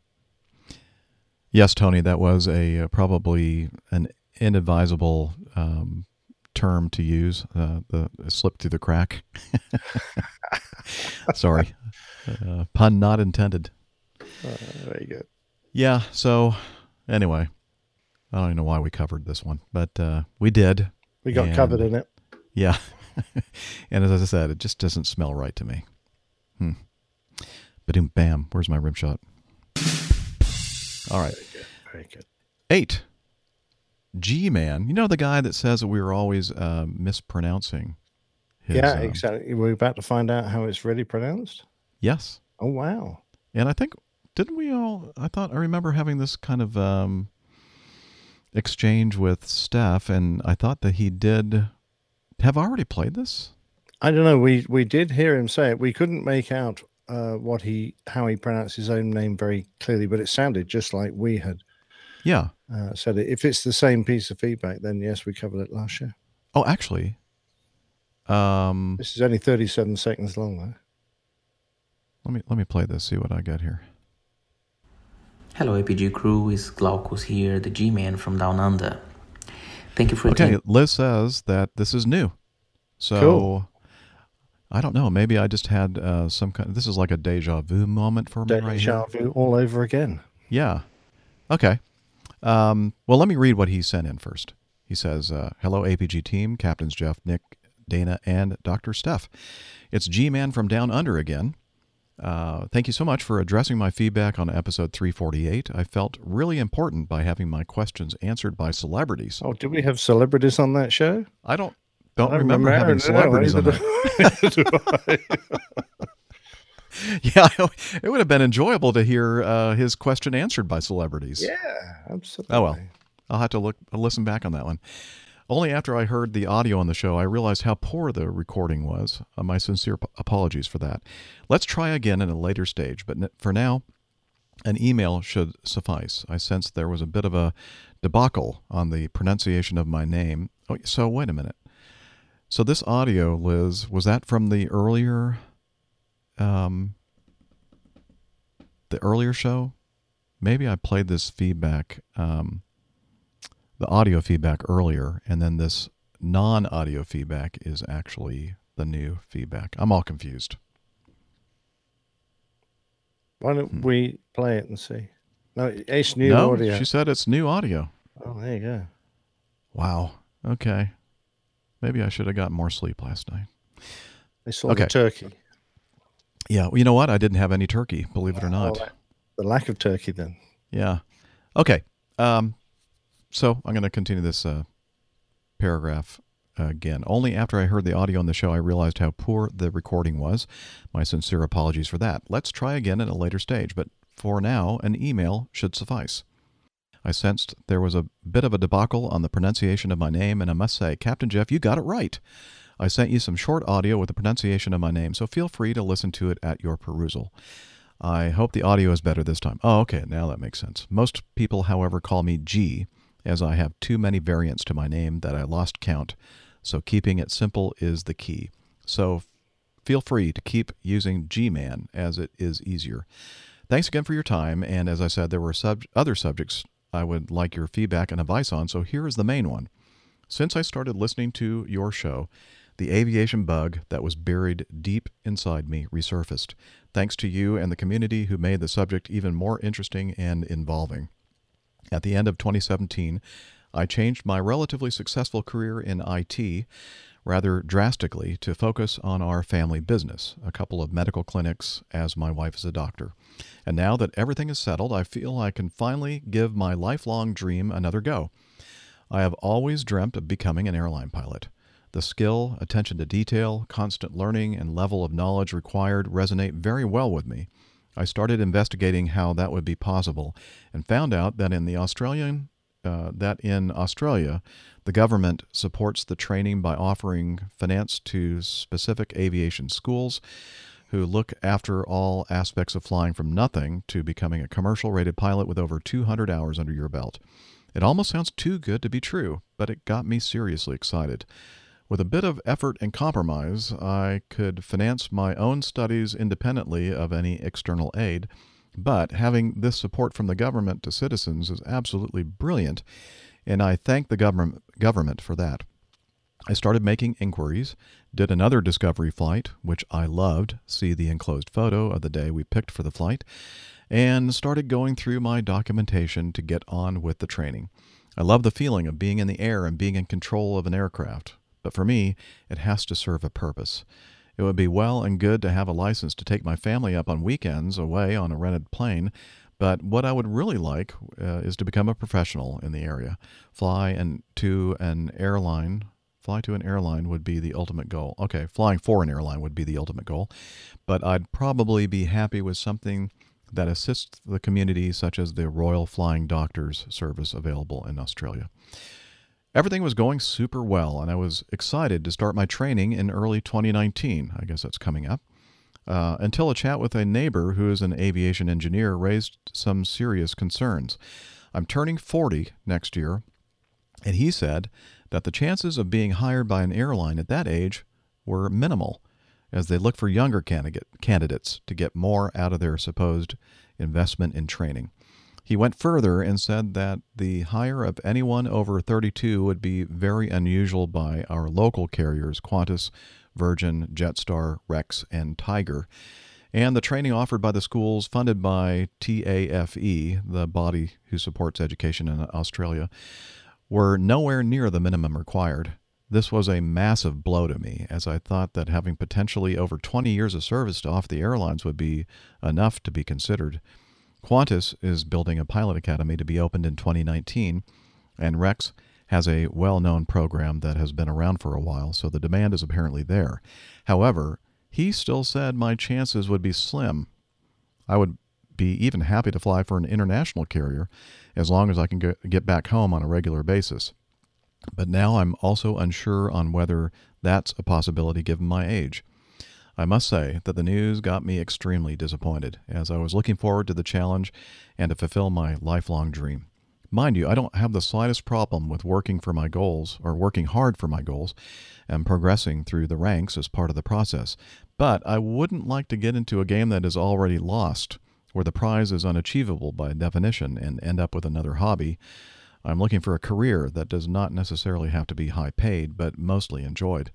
As Albert Einstein once said, do a job you love and you won't have to work a single day in your life. That's what I'm after. So I'm turning to you and the community with this question. Is that really true?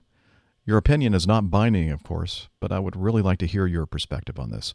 Also, if anyone in the community, possibly local to Australia, has any advice on how these schools are or any other thoughts on my potential journey, I would love to hear from you.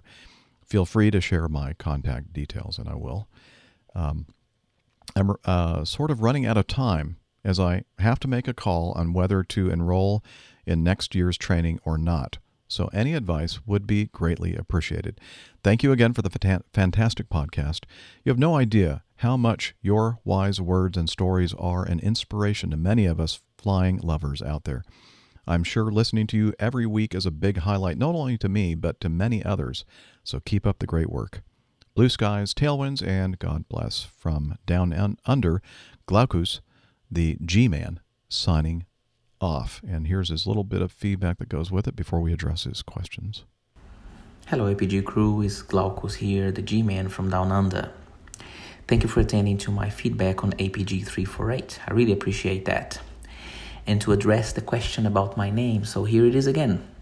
Glaucus. Apparently, this is the name of a Greek god and a Roman emperor. And how my mom got to that name, I have no idea. One good thing is if someone calls me in a crowd, I definitely know it's me. Anyway, I've sent you some more feedback, and it's regarding a career change. So I look forward to hearing your thoughts. Thank you very much for all you do. Really appreciate, love the show. Thank you. I should have played that before I read his feedback. Oh, well. And you can always fit it in post. Well, I won't. Glaucus, I love your Australian accent. Glaucus, yeah, it's going to be either you or a Greek god that answers, isn't it? So, yeah. So just a reminder, Glaucus is, I think, originally Brazilian, correct? And he is living in Australia and has been for a number of years. Hasn't quite picked up that Australian accent that I can detect, anyway.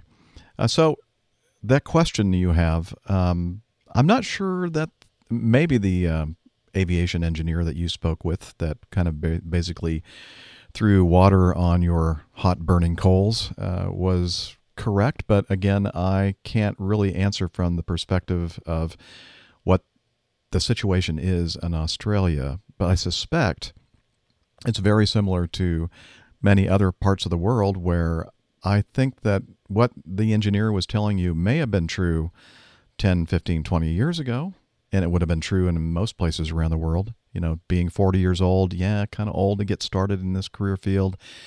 I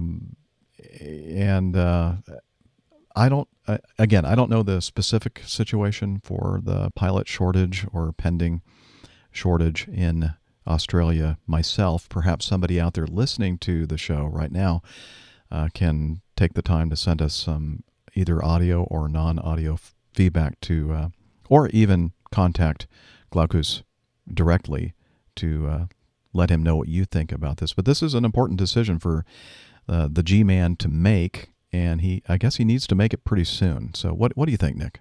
Yeah, I don't think he should be too intimidated and go straight to the horse's mouth. So if you've reeled off several major airlines in Australia, Glaucus, write to them and ask them if they have a minimum age and if they can offer you advice as to what would be an acceptable maximum age. So don't just say, am I okay to apply? Because the employment laws may require them to say yes, but also ask them their advice as to how easy will it be for him to get a job with them, and try and couch it in the way that you're looking for advice, not for a legal decision, because I suspect if they're anything like the UK, they're not allowed to discriminate on age, in which case they're bound to say yes. And of course, with that in mind, if I'm pretty certain Australia, they're a pretty forward-thinking country, probably has the same legislation. By law, they can't discriminate against you if you apply for a job at the age of 40 or even 50. So then it's really up to you in deciding whether the money you'll make will be good enough at that point in your life.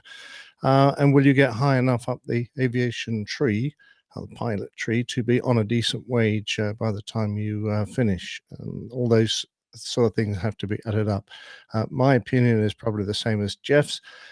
Go for it, because the situation is changing very fast in the world of aviation, and the number of pilots they're going to need in the next few years is going to be quite impressive. And I think you will probably get a job and fulfill your dream. But make sure you do those background checks first of all. Make sure you're comfortable. Don't just rely on the word of one neighbor and allow him to spoil what might have been a fantastic second career. That is so true. I also agree with everything that Captain Nick just said. Now, it is true that you go through these programs, this training program with a little over 200 hours. That's not going to be enough in most cases, as far as I know, to get hired by an air carrier. You're going to have to do some other work. You're going to have to be a flight instructor for a bit, or banner tower, or survey pilot. We talk about it all the time on our show, how people have done that and are now successful and are flying for regional airlines, and before you know it, they're going to be hired by the majors. I'm sure of it. Well, absolutely. There are lots of instructional jobs out there. My niece is flying in Australia and is working her way slowly through various instructional jobs, and now she works for a charter outfit. So, yeah, it's doable. She happens to be a reasonably young lady and very attractive, but I'm sure that's not a problem for you. You can overcome that. Perhaps you put some baubles in your beard like me, and they'll hire you straight away. You'd have to watch the video to understand that joke. There are lots of flying jobs around, and if you don't have the ambition to hit the majors straight away, particularly, and you would like to work for the RFDS for a while, then I think that's a very worthwhile job and would be great fun. And there are quite a few flying jobs to be had, certainly up around the Northern Territories. But that kind of flying may keep you away from your family for a while. I don't know. You'd have to investigate it. I'm not that well up on the flying situation in Oz right now. Yeah, exactly what Nick said. Just find out for yourself. Don't rely upon this as knowledgeable as this aviation engineer neighbor of yours is. He may be, basing that opinion about things on, what the situation was like just a few years back. Things have changed, and things are continuing to change rapidly. So go figure it out, and I say go for it as well. I think you'll be happy you did. Absolutely. Okay, 9. Or what point are we now? Are we at about the 2-hour point yet? Yeah, we're just about there. Okay. Well, then, I usually try to fit the best part of the show, the Plane Tales by the Old Pilot, at around the 2-hour mark. And if we're there, I think then this would be a nice time to play it. So here we go. The Old Pilot's Plane Tales, a 4-star conversation. I recently talked to Sir Richard Johns, retired Royal Air Force Chief of the Air Staff and Air Chief Marshal of 4-star rank, about his book Bolts from the Blue. After our discussion, which features on the podcast Plane Talking UK, I was able to move the conversation onto his interest in aviation history, a subject that fascinates us both. I hope that you'll find this as interesting as I did. So, moving on to aviation history, one of my great loves. What aspects of history have intrigued you, and what do you sort of like delving into? Well, I mean, I think that the history of the formation of the Royal Air Force is absolutely fascinating. Equally fascinating is the story of its survival after the First World War, when, for reasons I can well understand, predatory Admiralty and War Office wanted it back. They wanted the Royal Naval Air Service, the Royal Flying Corps, back. The First World War ended far more sooner than anyone expected, as you probably know. I mean, it formed 1st of April, war ended in November. So I've always found that very interesting. And how Trenchard dug the foundations of the Royal Air Force so strongly when he became CS by Cranwell, officers, Halton, apprentices, Andover, Staff College. And he laid those foundations very deliberately at some expense to the front line, in the sense that if you look at what the Royal Air Force was flying in India and Iraq and places like that in the early 30s, I mean, the airplanes they were flying weren't all that much different from what they'd been flying in the First World War.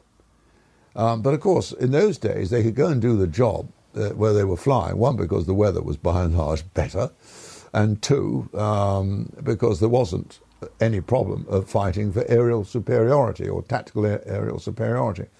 And I don't know enough about it. It's one of those things I ought to read a lot more about, although I know enough about it to get by, is what the Air Force was actually doing in detail. I've heard some very nice stories, anecdotal type stories, but I'd like to look at that a wee bit more deeply.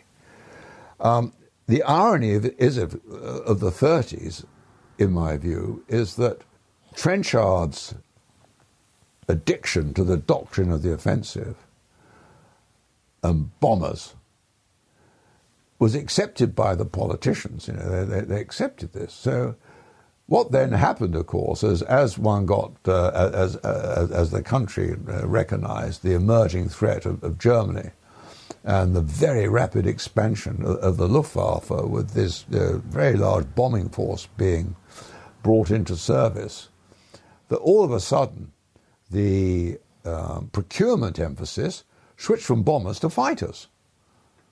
And I mean, it's absolutely amazing the way that happened. So we went to war in 1939 with a growing fighter force with two very good airplanes, obviously the Spitfire and the Hurricane, but with a bomber force that just wasn't up to the job. Oh, the losses in the first part of the war were dreadful, weren't they? They were absolutely dreadful because the aeroplanes, I mean, even the most advanced at that time, what are we talking about, the Hamdam and the Blenheim, they were daylight only. They were totally inadequately equipped to defend themselves against 109s and contemporary type fighters at that stage. Nav aids, what nav aids do they have? Were they any good at navigation? No, they weren't, because they actually hadn't trained very hard at navigation. So, in the early days of the war, I always found it very ironic that Trenchard's doctrine on the offensive was completely overturned, one by his addiction to it and the way he used to spell out the need for a strong bomber force, led actually to the introduction of this hugely efficient air defence force. And as I've said in there, in my sort of attitudes and prejudices bit, I think that if the Navy and the Army had their way back in the early 20s, and we've gone back, neither individually nor together would they have ever constructed the air defence system in the air and on the ground, most importantly, that actually withstood the onslaught of the Luftwaffe in 1940. Quite convinced of that. I just don't think they'd ever have done that.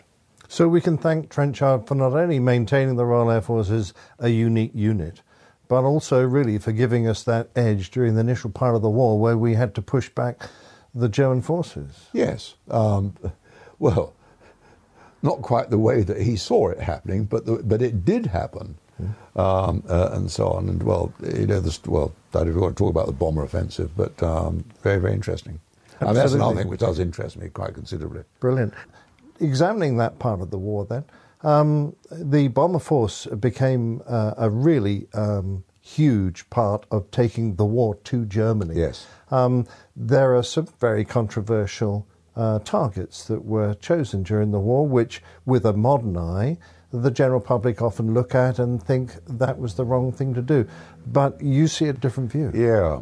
I think that the destruction of German cities was inevitable, in the sense that this was total war. And people these days, I think, of more recent generations, don't quite understand that not only was that total war was a war of national survival. And after the defeats of the first couple of years of the war, I mean, the army had been defeated in Norway, France, Crete. It was a long litany of very serious defeats. The Navy, with at that stage, not a lot, well, significant, but not a lot of support from Coastal Command, were fighting this ferocious struggle in the Atlantic in 1941 as it was getting tougher and tougher, and indeed in the Mediterranean. So when we were alone, and the only way that we had of hitting back at Germany was through Bomber Command. And although their raids were, at that stage, were largely ineffectual, I think there were two consequences. The first was that Germany was not going to be absolved from its aggression. There was a price to pay for aggression. That was the first thing. And even more importantly, strategically, in my view, these operations were being watched very closely by the Soviet Union and the Americans. And they knew that we're up for the fight. We weren't just going to cave in. And I think that in terms of what was to happen with Pearl Harbor, Barbarossa, the invasion of the Soviet Union, and so on, they knew that we were going to be there with them, and so on. And I think that strategically, obviously, was very important. But as the Bomber Command Offensive began to expand, and particularly, of course, with the introduction of the big bombers in 42, I'm talking specifically about the Lancaster and the Halifax, and new marking techniques and so on and so forth, the ability of the command to inflict severe damage on Germany expanded and expanded. And of course, then with the Americans joining in, with the 8th Army Air Force and so on, it became a round-the-clock operation. And attacking cities was necessary from two viewpoints, or from 2 points of view. The first one, of course, was to attack German industry and to slow down their rate of war production. And the second was, of course, that Germany's control of Europe, its war on the Eastern Front, was significantly dependent on rail transport. And these places that we were attacking weren't only centers of industry, they were also very important transport nodes to get bits of U-boat out for assembly and so on and so forth, ammunition particularly to the Eastern Front. So all this was a very wide-ranging campaign that opened up a second front long before D-Day, and I think that strategically was hugely important. And then when you get on to the more controversial issues, and of course probably the most controversial was Dresden, I think you've got to put it into context.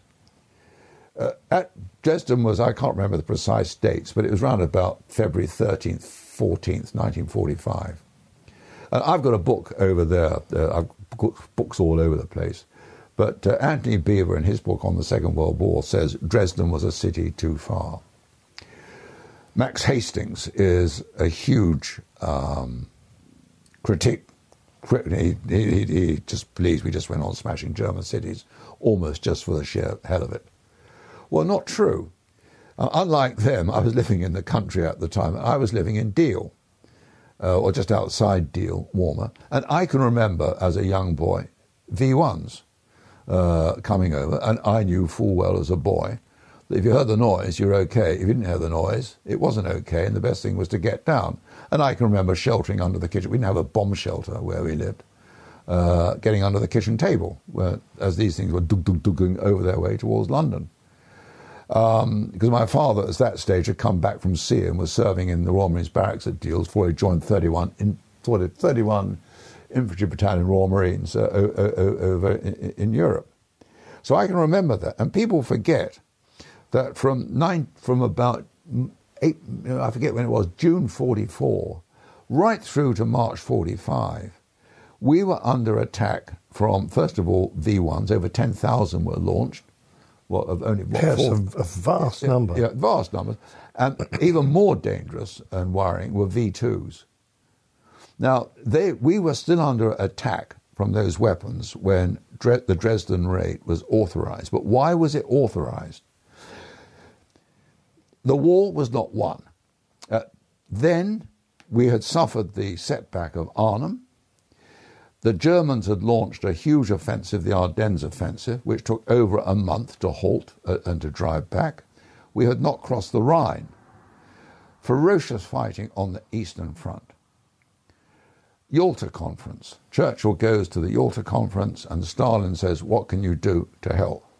We'll be very grateful, I suppose if that's the way he put it, if you could attack the transport nodes, Chemnitz, Leipzig, and Dresden, to do two things. One, to stem the flow of reinforcements from the west to the east, and secondly, to cause confusion from the thousands fleeing now from the advance of the Red Army. And Churchill agreed at the conference. Now, it is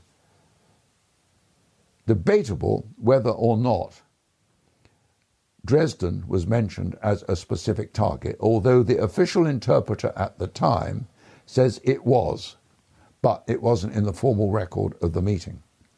And that decision was then went down to the air headquarters, at Supreme Allied Headquarters, and it was agreed that Dresden would be attacked.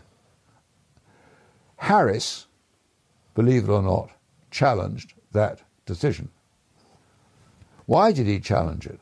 It wasn't because he was going soft and bombing German cities no longer was on his agenda. It was simply the distance from the UK to Dresden. And he had recalled the dangers of long-range penetration into Germany when we attacked Nuremberg the year before and lost over 90 bombers in one raid. Over 500 aircrew. And that was the deepest penetration Bomber Command I think had done at that time. And he thought, wow, and they asked me now to go to Dresden, which is just as far, if not further. And remember then that by then Messerschmitt 262s were coming into service, Schnorkel U-boats were at sea, and so the idea that the war was soon going to be over was, hang on a minute, it's not going to be over. We thought it was going to be over before Christmas. Well, what's happening now? New technology, are they going to challenge our superiority in the air and at sea? Don't know. Well, there was uncertainty. But Harris was told, no, you get on and do it. And of course, again, another irony of the whole operation was the Americans were due to attack first in daylight. It was going to be, the first raid was going to be a daylight raid, escorted, of course, by Mustangs. And then Bomber Command was going to do the follow-up raid at night. The daylight raid was cancelled because of weather. Bomber Command went in first at night. Bomber Command got all the publicity, the bad publicity that came out of what was looked upon as unnecessary and unwanted destruction. Although Dresden did make its own input to the German arms industry and so on. And of course, as soon as that happened, well, not as soon as it happened, as soon as the destruction, the dreadful destruction of this lovely old city, and which was a beautiful place and so on, became evident, everyone backed off. Not me, Chief. I had nothing to do with it. And of course, Harris took the full blame publicly for it, and his reputation, of course, suffered as a consequence. It's been a long time for the job of the Bomber Command during the war to be fully recognised. Yes. Have you attended any of the opening of the recent memorial? Oh, yes. I was at the opening of the Bomber Command Memorial, just opposite the RAF Club up there, Hyde Park. Yes. Long overdue. Absolutely. And a touching moment, I'm sure. It was. It was, what I do remember about it was a boiling hot day. Fabulous. You mentioned Coastal Command, very much a forgotten force, but one that did a fantastic job, and I bring it up particularly... Not in there. No, not in there. But I bring it up particularly because my father flew Sunderlands for the Royal Australian Air Force out of Plymouth during the war, and his job was convoy protection. But they did a remarkable job in helping to stem that dreadful attack of the U-boats. Well, I mean, it was the Atlantic campaign was a genuine joint endeavour. Royal Navy, Royal Air Force, Coastal Command. In the very early days before the war, I believe I'm right in saying that the Navy felt that they could deal with it. And of course, there weren't all that many U-boats around at the beginning of the war, but the German production of U-boats accelerated very, very quickly. And by 1942, I can't remember the tonnage of shipping we were losing. But I mean, it was a phenomenal amount of shipping was going down. And that shipping, of course, was absolutely vital, not just to feed the nation, but also to bring all the stuff across that was going to be needed for the invasion of Europe. And it wasn't until the end of 42, beginning of 43, that we started to get the upper hand against the U-boats, Ultra and all sorts of other things, were playing their part in this.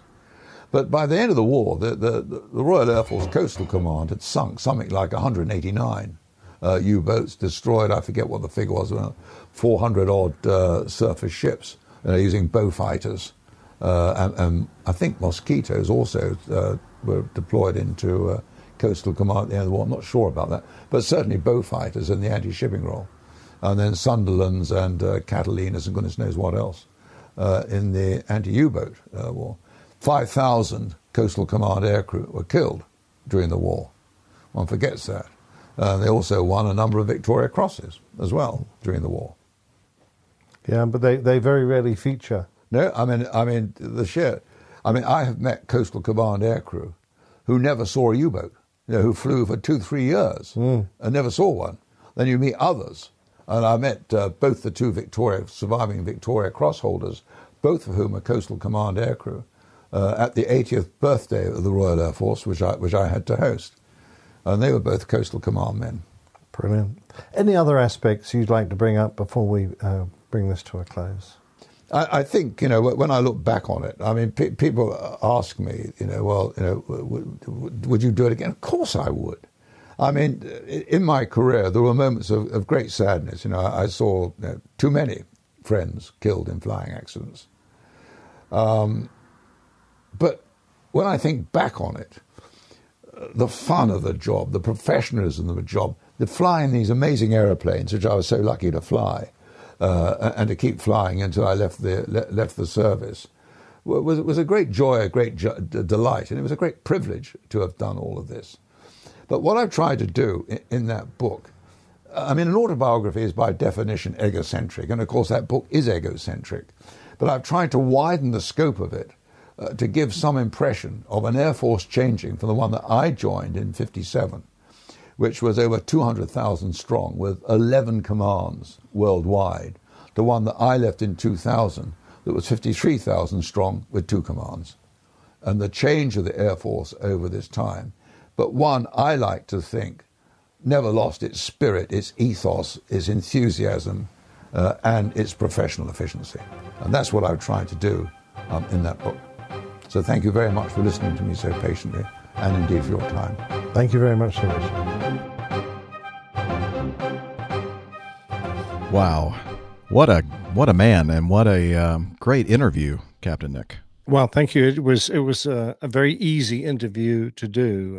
He has a wealth of experience, and he was quite happy to carry on the conversation without much of an input from me, and I just soaked it up. It was brilliant, and a pleasure to talk to him. Wow. And the book that he wrote was, I know you probably mentioned it. From the Blue. That's right. Because he often seemed to move from job to job with very little notice. Sadly, one chap would be put into a senior post, or was put into a senior post, and he died within 2 weeks of arriving. And Sir Richard was promptly called in to take his place at absolutely no notice. And, he seemed to move around from job to job, often quite fortuitously, because people were fired or people moved away, and he climbed that greasy pole very easily. Wow. Very, very interesting. Oh, and a lovely man, and his super wife, Lady Elizabeth, she looked after us very well, and what a lovely hostess. I'll bet. Had some nice little finger sandwiches or something. Oh, a nice bowl of, I guess, vegetable soup. Very nice, and crusty bread. Ooh, that sounds very good. Mm. I'm hungry. It's hard for me to believe that I'm actually hungry after all the food that I had yesterday. But all right. Let's continue on. 9. Gordon writes, this is Gordon from LA, longtime listener, brand new Patreon supporter. Thank you. We love our patrons. And with a bit of audio feedback on Captain Nick's latest plane tales about the legendary Biggles. So here we go. Hello, APG crew. This is Gordon from Los Angeles, and I just wanted to thank Captain Nick for his excellent job of telling the tale of Captain W.E. Johns and his famous creation, Biggles. Famous, anyway, in all civilized countries, as Captain Nick so helpfully points out. I grew up in Ireland, and from an early age I was an avid reader of the Biggles books. They nurtured a passion for aviation that's lasted my whole life. At one point, I very excitedly answered an ad in the back of a flying magazine that promised to train me to become a pilot free of charge.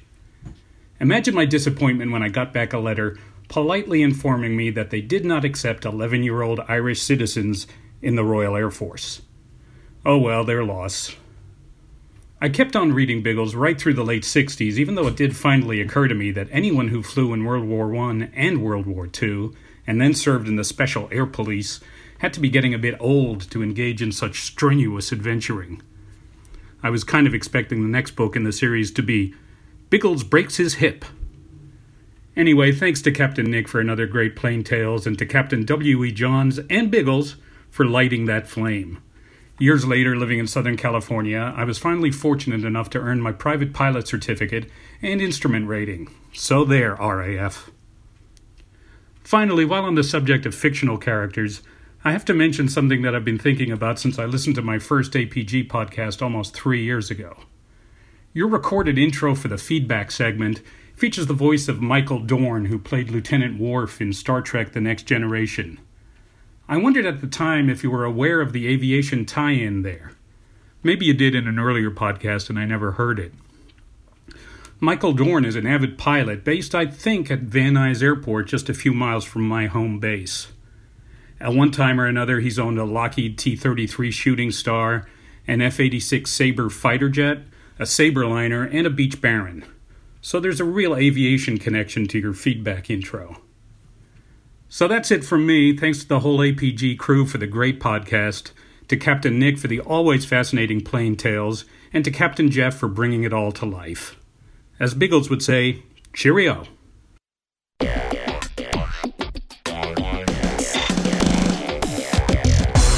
Captain, incoming message. Actually, I didn't. I had no idea. No, neither did I. I recognize who it was. Yeah. That voice is very easy to recognize, but no, brilliant. Yeah, he should so have been a helmsman then instead of chief of security, shouldn't he? Right. I looked up Michael Dorn on Wikipedia, and he's a member of the AOPA, the Aircraft Owners and Pilots Association. And as Gordon mentioned, he has flown several, or owns several jet aircraft, a Lockheed T-33 Shooting Star, which he jokingly refers to as his starship. Oh, very good. A North American F-86 Sabre. And he refers to as his cat? Yeah, I'm not sure. Anyway, so that is so cool. I did not know all of these connections, so I just thought it would be a cool way to introduce our feedback segment, actually. And regarding the thing about Biggles, what do you say about that? Oh, well, it's so nice that Biggles has inspired yet another pilot. And I thought Biggles Breaks His Hip would have been a perfect name for a book. That was brilliant. Biggles in a Wheelchair would be another one, as he would be by now. I do note, though, that had Gordon lived in the other part of Ireland, he would have had no problem joining the Royal Air Force, since if he'd been north of the border, he would have been fine. I suspect he lived south of the border. Ah, yes. Apparently so. But glad he got his license in the end. That was good. Yeah, basically what he was saying is, stick it, RAF. Exactly. And toodle pip back at you, old sport. All right. Thanks, Gordon, for the feedback. Moving on. Mike, 10. I've been reading John Farley's A View from the Hover, and he has a link there, Amazon.com link to this book. He says, what a great book. It really shows how strong the Brits have been in aviation. I thought this book would be about John Farley's time as the chief test pilot of the Harrier, but that's only part of the book. The rest is well presented and simply stated aeronautical engineering and real life how and why aircraft work and how to be a way better pilot.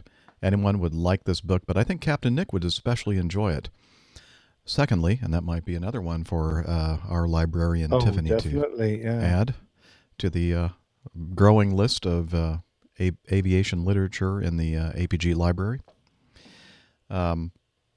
Anyway, secondly, I'm attaching a low-res video from a wedding I was at recently. There was an a cappella group called Custom Blend, and their very first song was Java Jive. Recording the whole thing would have been too long, so this was just to give you the flavor. So he sent this little snippet, and I'll play a little bit of it. Sweet and hot.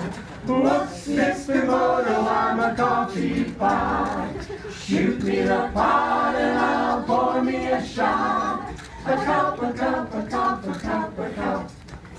Well, split me a glove. So it was a video as well. And, Great bit of a cappella. Is that what it's called? A cappella. Yep. Very good. The a cappella group is Custom Blend. Again, thank you for letting us hear some of that. And thank you for your recommendation for the book A View from the Hover. Or Hover, as you would say, right? Hover. Hover. And I think it sounded a bit Israeli, Havar. Oh, sorry. Sounds like a religious festival. Well, maybe it is. You never know. Let's see. I'm going to jump around a little bit more now because Liz, our producer, is informing me that we have under 30 minutes remaining, probably closer to 20 now in the show today. So I'd like to move down to Vernon's audio feedback. What do you think, Vernon Tryon? Yeah, sure. Hello, APG crew. This is Vernon in Fort Morgan, Colorado. During APG 345, I felt chills up and down my spine during Captain Nick's plane tale, The Wave Scrapers, when he mentioned Gil Rob Wilson, founder of the Civil Air Patrol. Let me explain. In the 1960s, when I was in high school at Claremont, California, I happened to live within a few blocks of Mr. Wilson, and one of my favorite memories from my learning to fly years was the visits I had with him. I remember I would call his wife to see if he was up for a visit, and if he was, I was able to see him for short periods of time. As his wife put a blanket tenderly over him, he would start talking about his flying memories. At that time, I didn't realize he was dying of a bone marrow disease, but I cherished the few minutes that we would have together now and again. I suspect his wife let me come in order to get his mind off his health. During one of my visits in April of 1966, he gave me a copy of his book, The Airman's World, a memorable portrait of the world of the sky, which he copyrighted in 1957. At the beginning of the book, this dedication is printed, "To all those who, from the beginning created, and in the present sustain, and in the future fulfill human destiny on the skyways of the universe, this book is dedicated." Below that, he handwrote a note to me. "Just keep your nose out of the ground, Vern. The best advice one pilot can give another." And he signed it Gil Rob Wilson, April of 1966. He died in September of that year. As a private pilot, I graduated from high school in June of 1966 and would spend the summer in Europe with the American Youth Hostel. Mr. Wilson wrote a letter of introduction for me and encouraged me to visit the Royal Aero Club in London. I treasure the memory of that Royal Aero Club visit.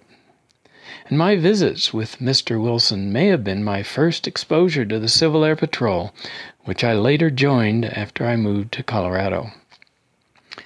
How often have we, as pilots, said that being a flyer is being a member of a close-knit worldwide group? This story seems to be another example of that. Thank you to my new friend, Captain Nick, for the story of Gil Rob Wilson. This is Vernon Tryon, retired CFI, former air traffic controller, and former captain, Civil Air Patrol. Wow, you really touched a vein there. Well, it's so nice, isn't it? I mean, to bring back that memory and to actually to have someone who was such an integral part of the Air Patrol and to have known him personally. How brilliant is that? It's fantastic. Very brilliant. Brilliant! By the way, he's been somewhere I haven't, into the Royal Aero Club. It's quite a fancy little spot. They're at the fine organisation. They run all the British air sports and that sort of thing. They've got a fine history. So there you go. Their Patreon, they have a Patreon as well. Their Patreon is or better pronounced patron, is Her Majesty the Queen. Do you think she'll be a patron for us? Oh, that would be nice. Yeah, let's work on that. Yeah, good idea. And then I can retire earlier. Yeah, certainly. Absolutely. Hey, Texas Charlie sent this interesting bit of news. Let's see. He says, "Howdy, guys and gals. Today's question: what's the craziest thing you've done to help out a customer? I think the guys would need to work hard to do better than this Philippine Airlines flight attendant." And so we click on the link here. And the headline: a flight attendant breastfeeds passenger's baby after mother runs out of formula on a plane. Philippine Airlines flight attendant Patricia Organo is being praised for breastfeeding a passenger's baby after the mother ran out of formula. In a viral Facebook post shared Wednesday, Organo, 24, says she offered to help out the mother after she heard the hungry baby crying. "After takeoff, I heard an infant's cry, a cry that will make you want to do anything to help. I approached the mother and asked if everything was okay, and she wrote, I tried to tell her to feed her hungry child. Teary-eyed, she told me that she ran out of formula. She continued, I felt a pinch in my heart. There's no formula milk on board. I thought to myself, there's only one thing I could offer, and that's my own milk. And so I offered." Her post, which includes a photo of herself holding the baby, has over 145,000 likes, over 6,000 comments, and has been shared nearly 30,000 times. Organo explained she and the mother went to a private area of the plane to feed the baby. The baby started rooting. She was so hungry, she wrote. I saw the relief on her mother's eyes. I continued to feed the baby until she fell asleep. I escorted her back to her seat, and just before I left, the mother sincerely thanked me. Organo told Yahoo that she has a 9-month-old daughter of her own, and so she recognizes the difference between a cry of hunger, a cry of sleepiness, or a cry of something else. Wow, that is definitely above and beyond, and that's something, Nick, that you and I will not be able to ever do. Well, that's probably fair. I'm not quite sure how easy it is to fly the airplane whilst you're breastfeeding, but never tried it. No, never. But I think it's a fantastic thing. I mean, it's remarkable sometimes how kind and the lengths that cabin crew attendants, flight attendants, if you term them, will go. It's brilliant. I think it's absolutely lovely. Like, I know some people will probably be a little bit offended by this. Not me, sir. Absolutely not. So anything that you've done crazy for passengers? Well, not really that crazy because we're usually too busy trying to sort things out. But I mean, our very last flight, I mentioned we had a generator problem, and we knew that all the shops in the airport were going to be closed when we disembarked the passengers. We knew that some wouldn't get hotels, and they may not even be able to get food because restaurants were going to be closed. So we cooked up all the food, and I helped the cabin crew push the trolleys up into the gate area and help serve the passengers. But that's, not a big thing to do. But, I've heard of our cabin crew stepping in to do all sorts of things, like, a passenger has to desperately get home and a bit short of funds, or there's a problem, and they offer them lifts. So I'm going that way. I'll give you a lift, which I think is incredibly trusting, but also a sweet thing to do. Yeah, nothing crazy for me. Just things like somebody has left an article on an airplane, and I, go and find out, where they live, and, if they live somewhat near where I live, I deliver it to their homes. Personally, helping an old German lady who had inadvertently gone out through security, and she needed to make a connection flight to Hawaii. So I kind of, she just held on to my hand. And I said, okay, just follow me. I'm not even sure she understood what I was saying to her, but I ended up getting her through security very quickly and up to her gate within about 5 minutes of the door closing. So, good job. Little things like that, but it's just being a human, just trying to be good to your fellow neighbor. That's what it's all about, right? Yeah, it's very easy for us to switch off at the end of a flight, just blast through the airport, fixed on getting to the car park as quickly as you can. But you often see people bumbling around, not quite sure what's happening, where to go, what queue to be in, and just a little kind word or a bit of assistance goes a very long way. You could really tell by when you see people and just a look on their face, you're going, I need to step over there and see what they need, because obviously they have this look of confusion or panic on their face. Yeah. And especially when they see somebody like Nick and I in a uniform, they think, well, here's somebody with authority and probably knows something to help me. So yeah. Anyway, so thank you, Texas Charlie, for that. And continuing on 13, somebody named Liz sent this one in. Ooh. You have discussed mental health issues for pilots on a number of occasions, but this particular situation is an interesting one. I'd be really interested to hear your views on the entire situation and the lawsuit and ultimate decision. Thanks, crew. And this article was in the independent.co.uk. Flybe pilot sacked for fear of flying wins unfair dismissal case. It goes on to say the Flybe pilot who was let go after developing a fear of flying has won an unfair dismissal claim. First Officer Matthew Guest had been flying with the airline for 7 years when a change in aircraft and a switch to longer routes prompted him to start having panic attacks. He should have been offered alternative roles and given the opportunity to discuss his position with Flybe's COO, Luke Farayala, an employment judge ruled. And he started experiencing problems in December 2014 when he was moved from flying Q400 aircraft to Embraer jets, which typically fly longer routes. Although I don't think any of them really are super long routes. But anyway, back to the story. He started feeling dizzy and nauseous with I think that should be nauseated. The people that write this should know that. Journalists, come on. Nauseated reading it. Yeah. So I'll correct it. He started feeling dizzy and nauseated with a churning stomach during a flight to Florence, Italy, and began experiencing a sense of impending dread in the pit of his stomach at the thought of boarding the plane when driving to the airport. I kind of feel that sense of impending dread every time we get ready to record one of these shows, actually. Yeah, and it's usually borne out by the fact that it's an absolute disaster. But let's not go there. Touche. He later described this as a feeling like severe butterflies or stomach cramp, Judge Tom Coughlin, QC, said in a written ruling. His medical certificate permitting him to fly was temporarily suspended after his general practitioner wrote to his superior saying he had developed an increasing phobia and anxiety about long-distance flights and being trapped on the airplane. He was signed off with anxiety and only returned to work in April 2016, but CBT sessions, extra training, reduced hours all failed to cure this gentleman of his phobia.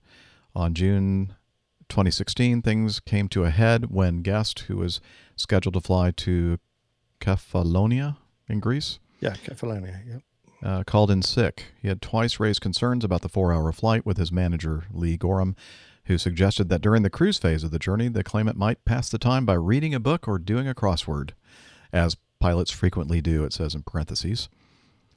Support Free Thinking Journal. Oh, that's a little ad there. Shouldn't have been in the article. His work schedule was cleared and Guest was officially let go in March 2017 in a letter from Luke Farayala. We are not prepared to take the risk of returning you as a pilot on the E-Jet or Dash 8, so we are providing you with formal notice that we intend to terminate your employment on capability grounds. Guest was offered an alternative position as a flight safety report officer based in Exeter. Yes, that's right. Okay, but was told that he would not be able to return to flying if he accepted that role. The judge ruled in his favor, saying that he should have been allowed to meet with the airline's chief of operations as he was the key decision-maker in Guest's dismissal.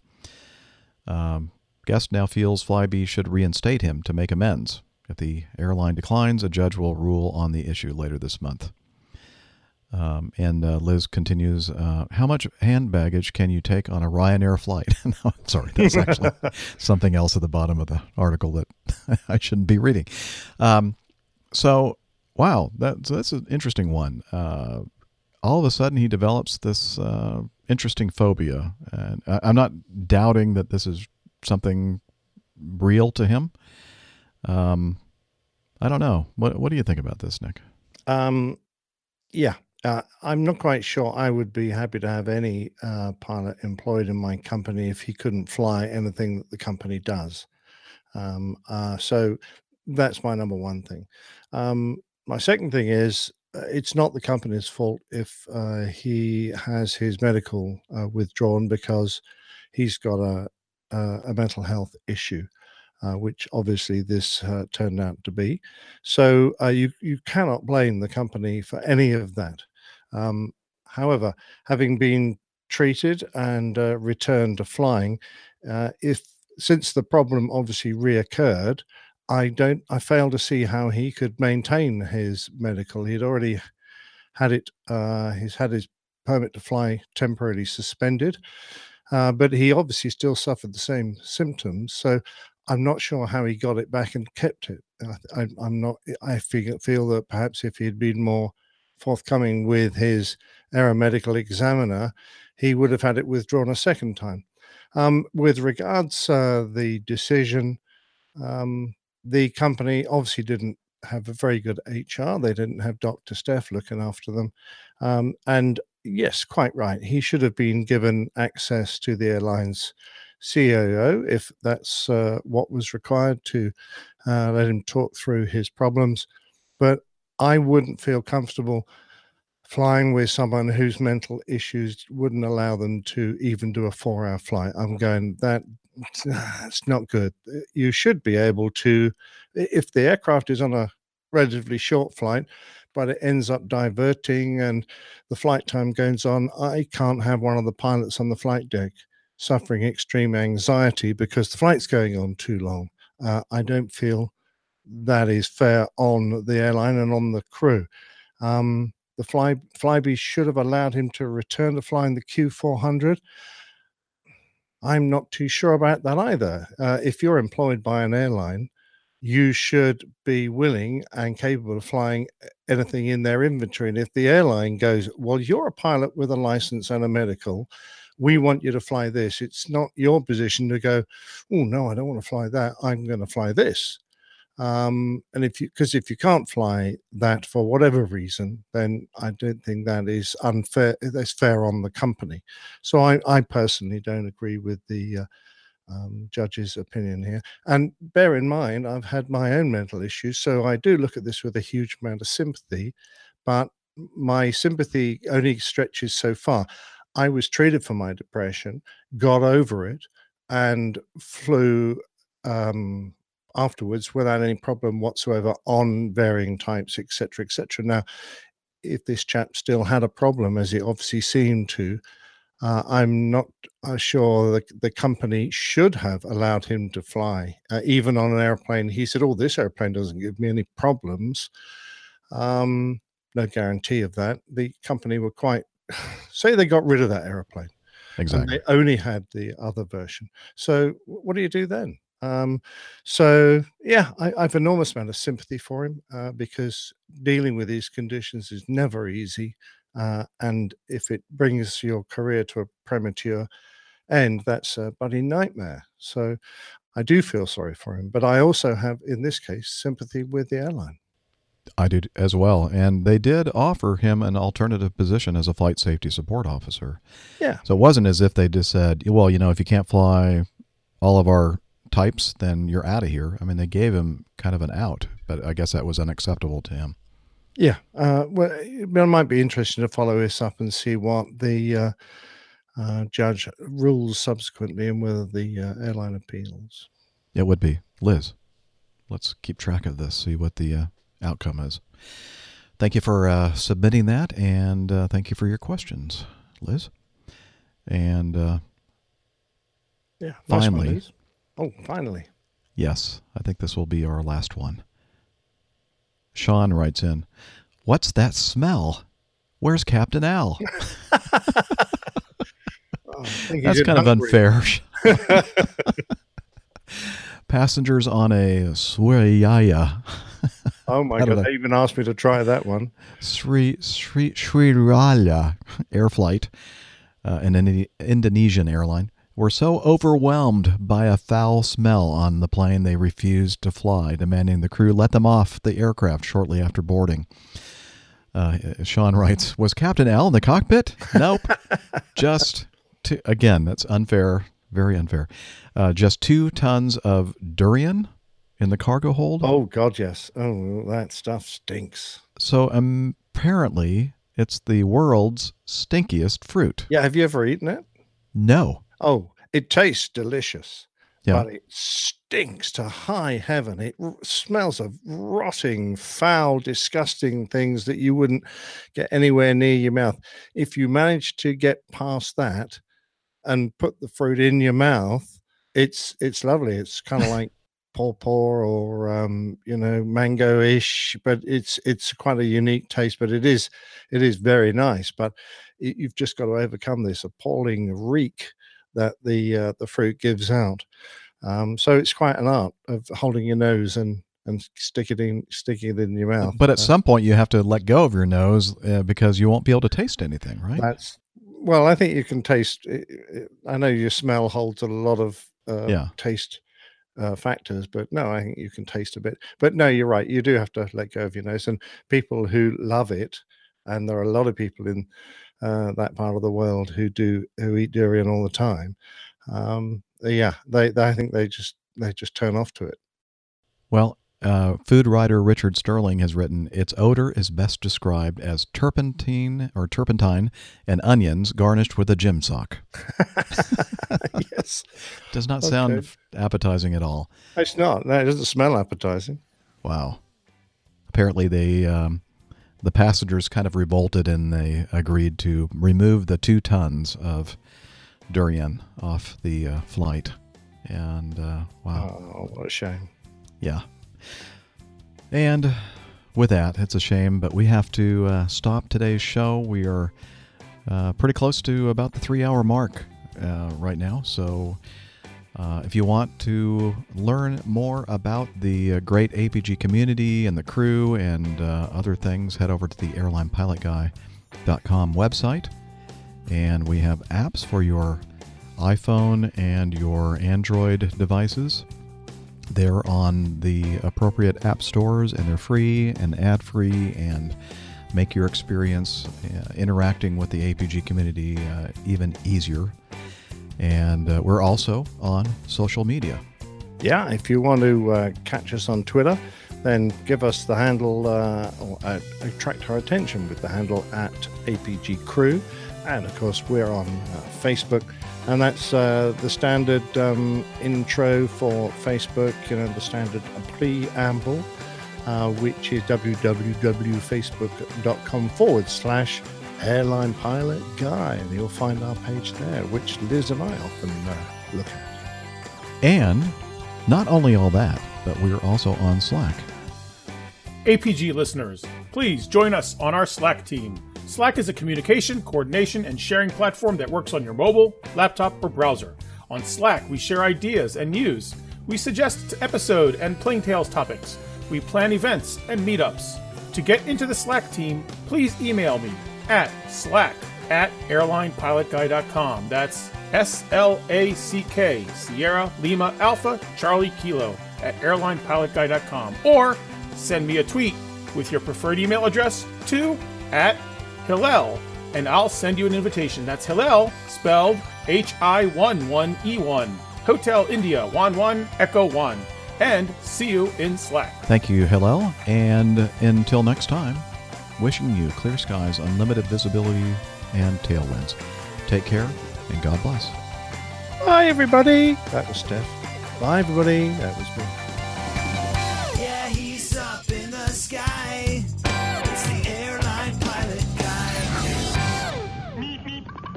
Good day.